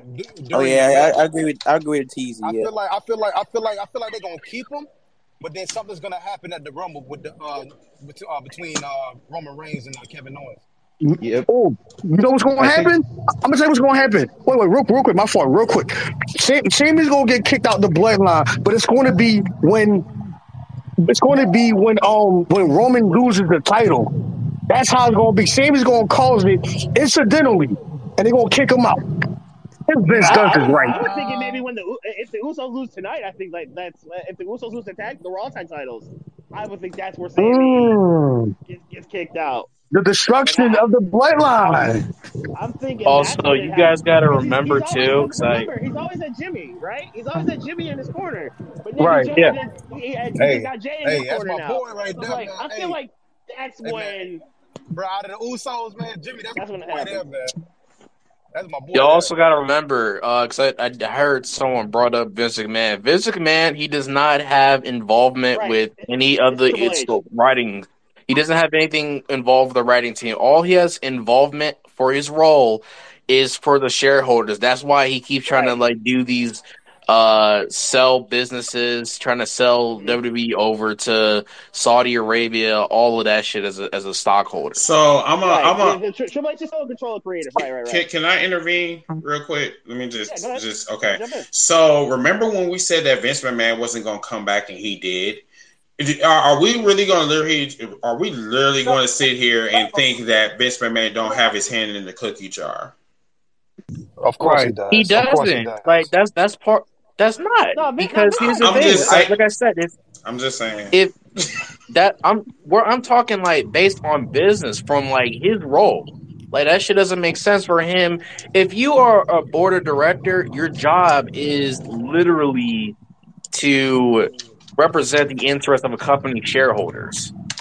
That's all it is. Like, you're not allowed to touch anything else. Like, for the WWE, he has no kinds of hands-on with the writing, no bookings, no production, any of that shit. It's just all it is for the company's shareholders. So what was the rumors about him suggesting, creative tips to Triple H? Was that a rumor or was that actually true? That was rumor. Just like any other bullshit, like fucking publications that, like, these journalists think they know everything. All right, well, this is my question now. Why did Stephanie McMahon resign? Bingo. See, that's where I was going. That's what I was about to say. Because it's the politics, bro. So maybe Vince Doug has his hand in there some way. That's all I'm at. Listen, I hear what Ronnie is saying, but at the same time, there are just too many. There are too many. I'm sorry, but there are. No, you're fine. Just call me Bill. There are too many sus shit that's going on in the WWE. too many where I'm asking questions. Now I'm not like one of them neckbeards and thinking that I know shit. But the thing is that it's just like a pattern. It's a pattern with this shit, and that's why I was asking questions. I'm like, are you sure that his hand is not in the cookie jar? The invisible hand, I was shocked that Stephanie left. Right? Like that I didn't expect that. Yeah, that shit caught me off guard. And like she left. Like it's not even she stepped down to another role. No, she gone. Listen, bro, I'm gonna tell you. Have you ever seen Death Becomes Her when she got pushed down the stairs? That's what happened with Stephanie. She literally got pushed down the stairs, and then the next thing we know, she broke her ankle. Now I don't know how she broke her ankle, but I digress. I think that Stephanie was just playing placeholder. That's wild. That's fucked up, man. I think that she was just playing placeholder for Daddy. Yeah. At the end of the day, that's basically what she was. She basically was a Liv Morgan that was a transitional champion. I was about to say Kofi, but I'll take Liv. Oh my God. Lord, mercy. I'm keeping this shit real. We was talking about this shit in a cookout in one of our spaces or whatever, and one of my co-hosts gonna say, "Oh well." I love that shit, the cookout. Yeah, that's like his main host, bro. It's great. Yeah. Wait, what the fuck? You did a WWE 2K23 space? You didn't invite me? Man, bro, okay, so here's the thing. So from noon to 1, I literally, that's my lunch hour or whatever at work or whatever. So I was just like, man, I need to figure out what to talk about or whatever. So Reezy earlier, when he was doing his Breakfast Club space, they were talking about WWE 2K23. So I just took that idea and I said, we could just talk about that shit in the cookout, and then we just had a continuation space in there. And I really wanted to talk about that for a full 2 hours, but I couldn't because I had to go back to work. So we might talk about that later on because we're supposed to do another space when I get off work, which is at 5:00 Central Time.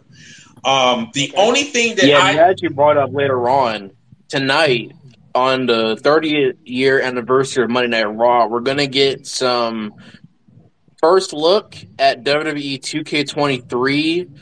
John Cena's showcase mode and exclusive gameplay. Oh man, that's good. Bro. He has too many women. I'm copping the deluxe edition with the Dr. Thug and I'm excited. I'm copping that. I just want more games. As a WCW fan, I want more games. Yes. So guess what? War Games is confirmed for Dota 2K23. 3v3 and 4v4 single player multiplayer mayhem. Oh man, Martin's heavy out, bro. WWE need 2K need to stop bullshitting and add some online factions, bro. They really do. Oh, you talking about the you talking about my faction, right? Like we can create stables and shit, and play online and all other dope shit. Yeah. But there's another thing that we were talking about. You mean that my faction shit? I mean, like my faction should have been online. But you know what? It is online now. They just confirmed that my faction is now online. Reese, we was talking about this earlier. So there were things that WWE or the creators or the developers, whatever, they need to implement shit that they took away from like the SmackDown eras or whatever. Like, you know what I'm saying? Like create a ring. Well, I think they gotta create a arena, but create a move was actually dope. Yeah, create a move. Yeah, they also need to get away from the simulation. Yeah. Honestly, I think what they're doing now, which is good since they did WTK22, is that I think they did such a good job at it because they combine two of the different styles that we like, making the type of styles where it's arcade and it's simulation, to find that perfect balance by not trying to make it too realistic or too arcadey. So they try to balance it in the center by centers, side by side, of just making it both realistic and also arcadey. I mean, if you really want to, that's why I feel like people who've been playing the game have said like, "Oh, this feels like WWE 2K19 and SmackDown because the pain if it had a baby." No, because like I listen, I ain't gonna lie to you. The 2K series been absolutely trash. Like, if we really want to talk about like arcade style, let's talk about Here Comes the Pain. Nigga, if I'm stunnering you and I feel that shit while I'm on my goddamn couch, let's talk about that shit. Yes. I want that. Yes. Yo. Hey, real quick. My bad, y'all. I'm about to I just seen a clip just now. I'm about to put this shit in the Jumbotron. I need y'all to peep this. Holy Titantron. Holy shit, dog. When I tell you Austin Theory can, like, dog, when I tell you he sold the shit out of that damn curb stop, bruh. Oh, yeah, I saw that too with Seth Rollins. Yeah. Hold on. It's up there. I ain't gonna lie. Like, the graphics are dope. I ain't gonna lie. Look popping though. Yeah, the graphics are dope. Yeah, they look popping. The graphics are dope. The graphics look big time. Yeah, to me, like they kind of like 2K22, but I'm fine with that because that shows you that they are going to polish more with the gameplay side. Like honestly, bro, like I feel like the graphics from 2K22 was perfectly fine. I mean, honestly, man, they were like, I mean, if they were to focus more on the actual game itself and not just the graphics, bro, because like the graphics from last year was fucking fire. You know what I'm saying? Just focus on the game, man. The game modes, man. Yeah, because like I literally I'm like TZ, like I don't really give a fuck about like, you know, the graphics or whatever, but I'm talking about the mechanics.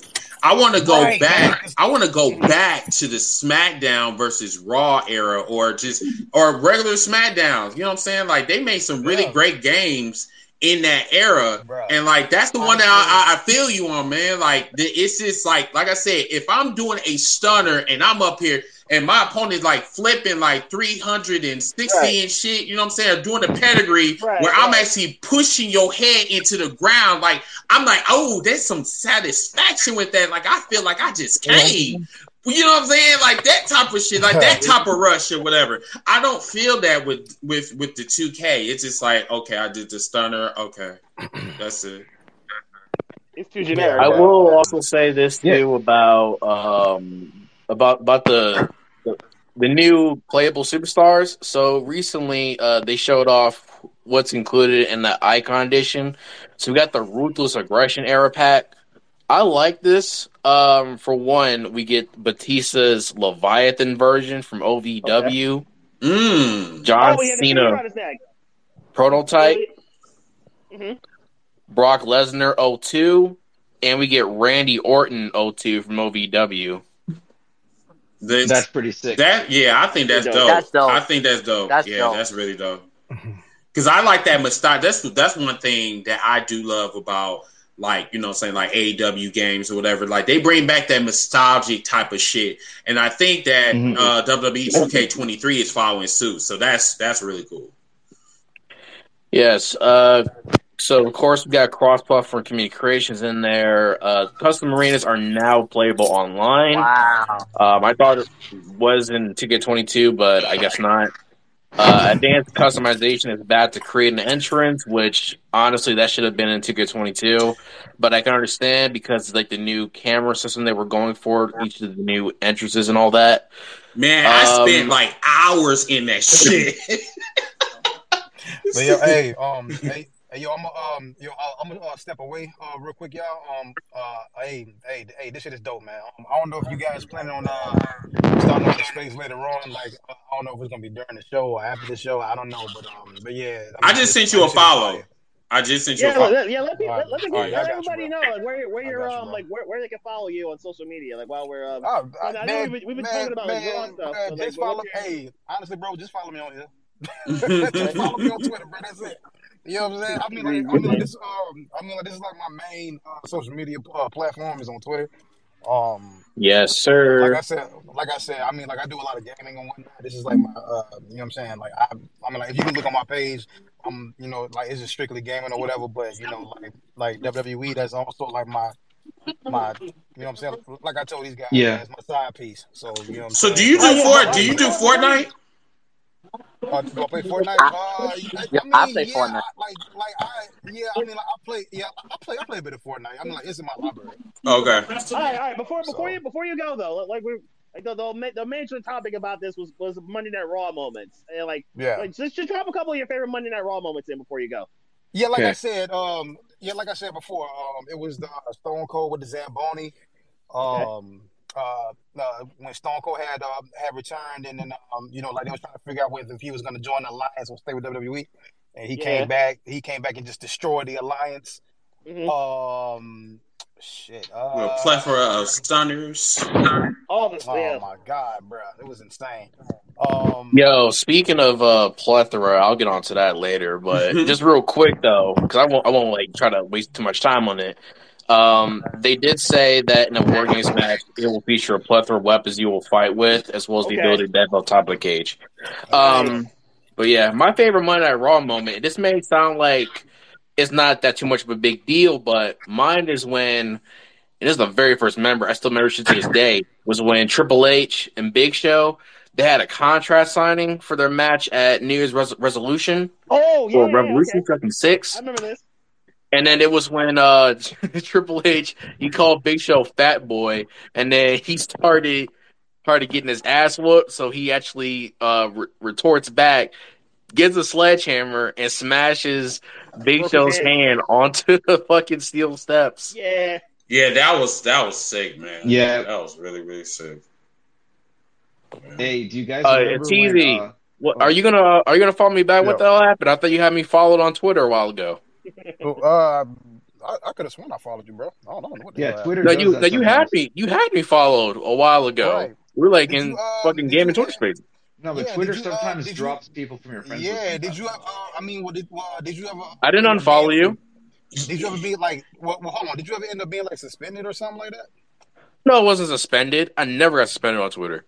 Oh, I have no idea, brother. I've had people that it does. It sometimes happens, especially if you don't know that the person's gone. Sometimes it happens with Twitter.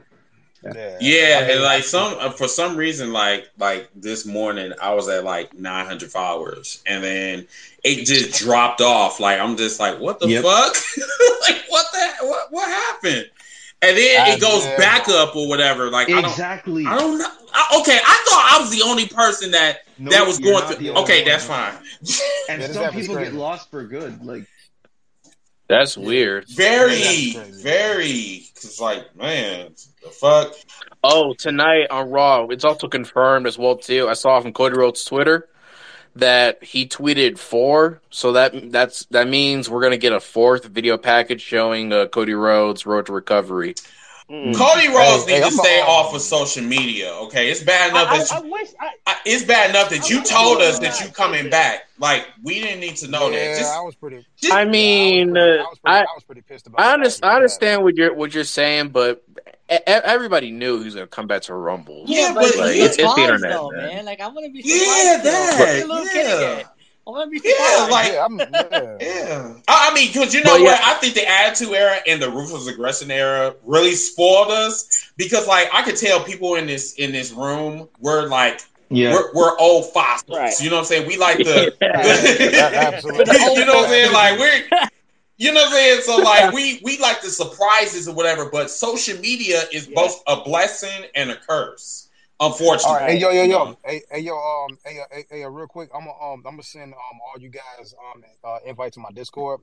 Like we only strictly talk wrestling in this Discord. So I'm gonna send a DM to everyone. Hey, are you doing a So when you hold on, when you do that, because I just followed you on Twitter, Dave. It's Ronin Ghost.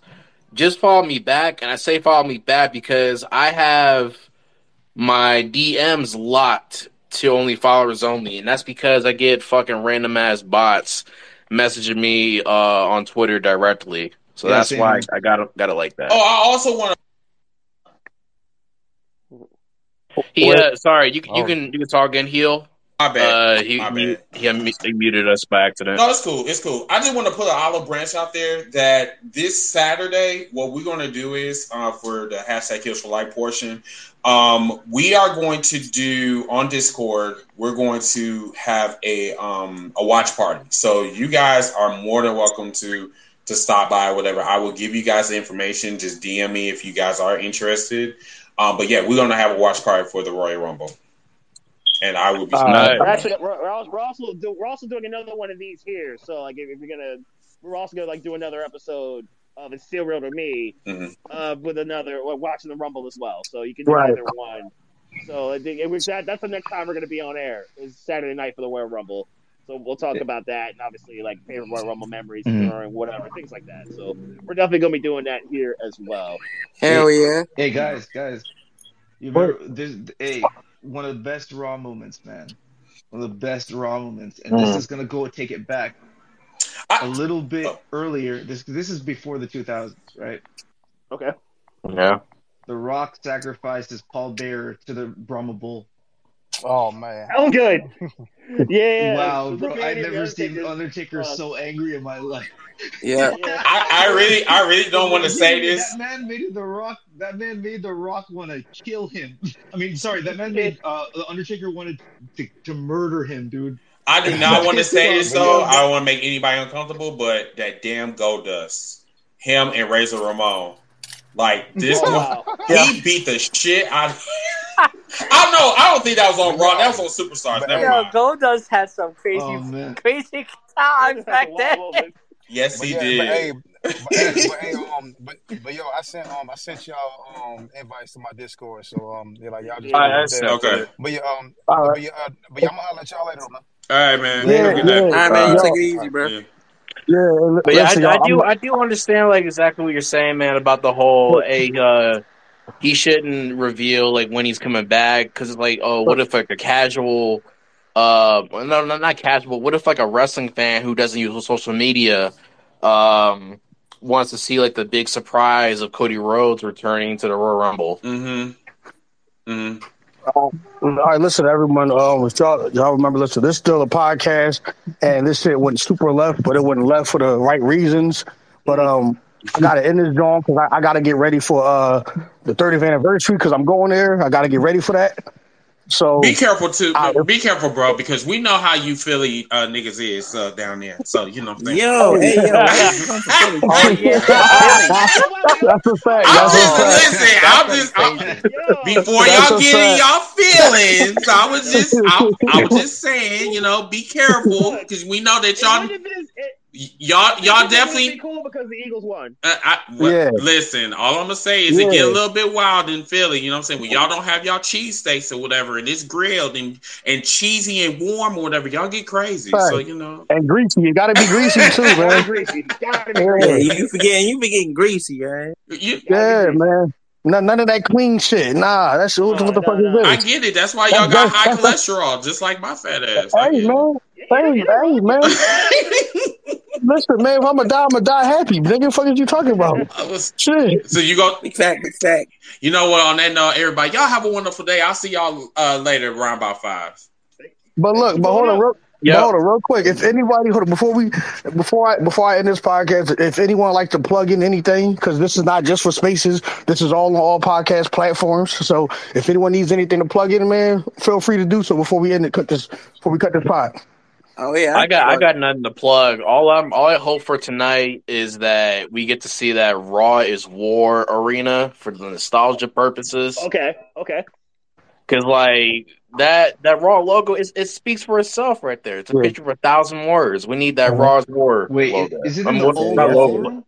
Yeah. All the promotions, like for the posters and shit, it's like Raw is Triple X. And I'm like, man, that's old school. I hope we get Raw is War arena from the nostalgia purposes. I hope we get the whole intro. But yeah, me, I gotta plug some stuff. I'll just say, for those who didn't follow me on here, that Nancy Leroy on here on Instagram, official Nancy Leroy. I got all my merchandise on BreakingBusterTees.com. I got a show, Nasty After Dark, Wednesdays after Dynamite. And yeah, you can catch me all over. Just type in my name, Nasty Leroy, aka That Man. Gotcha. Anybody else? Obviously, you can follow me here, Beast Mike on Twitter, and then Beast Mike 215 on IG. And I'm Dave the Stepdad, man.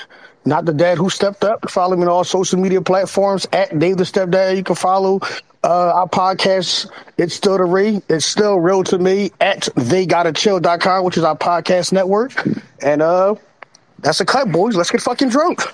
he gonna be yelling out and everything. You guys on Saturday with the Royal Rumble if you're gonna pull up. Man, I'm gonna be working, man, but I definitely will be talking afterwards.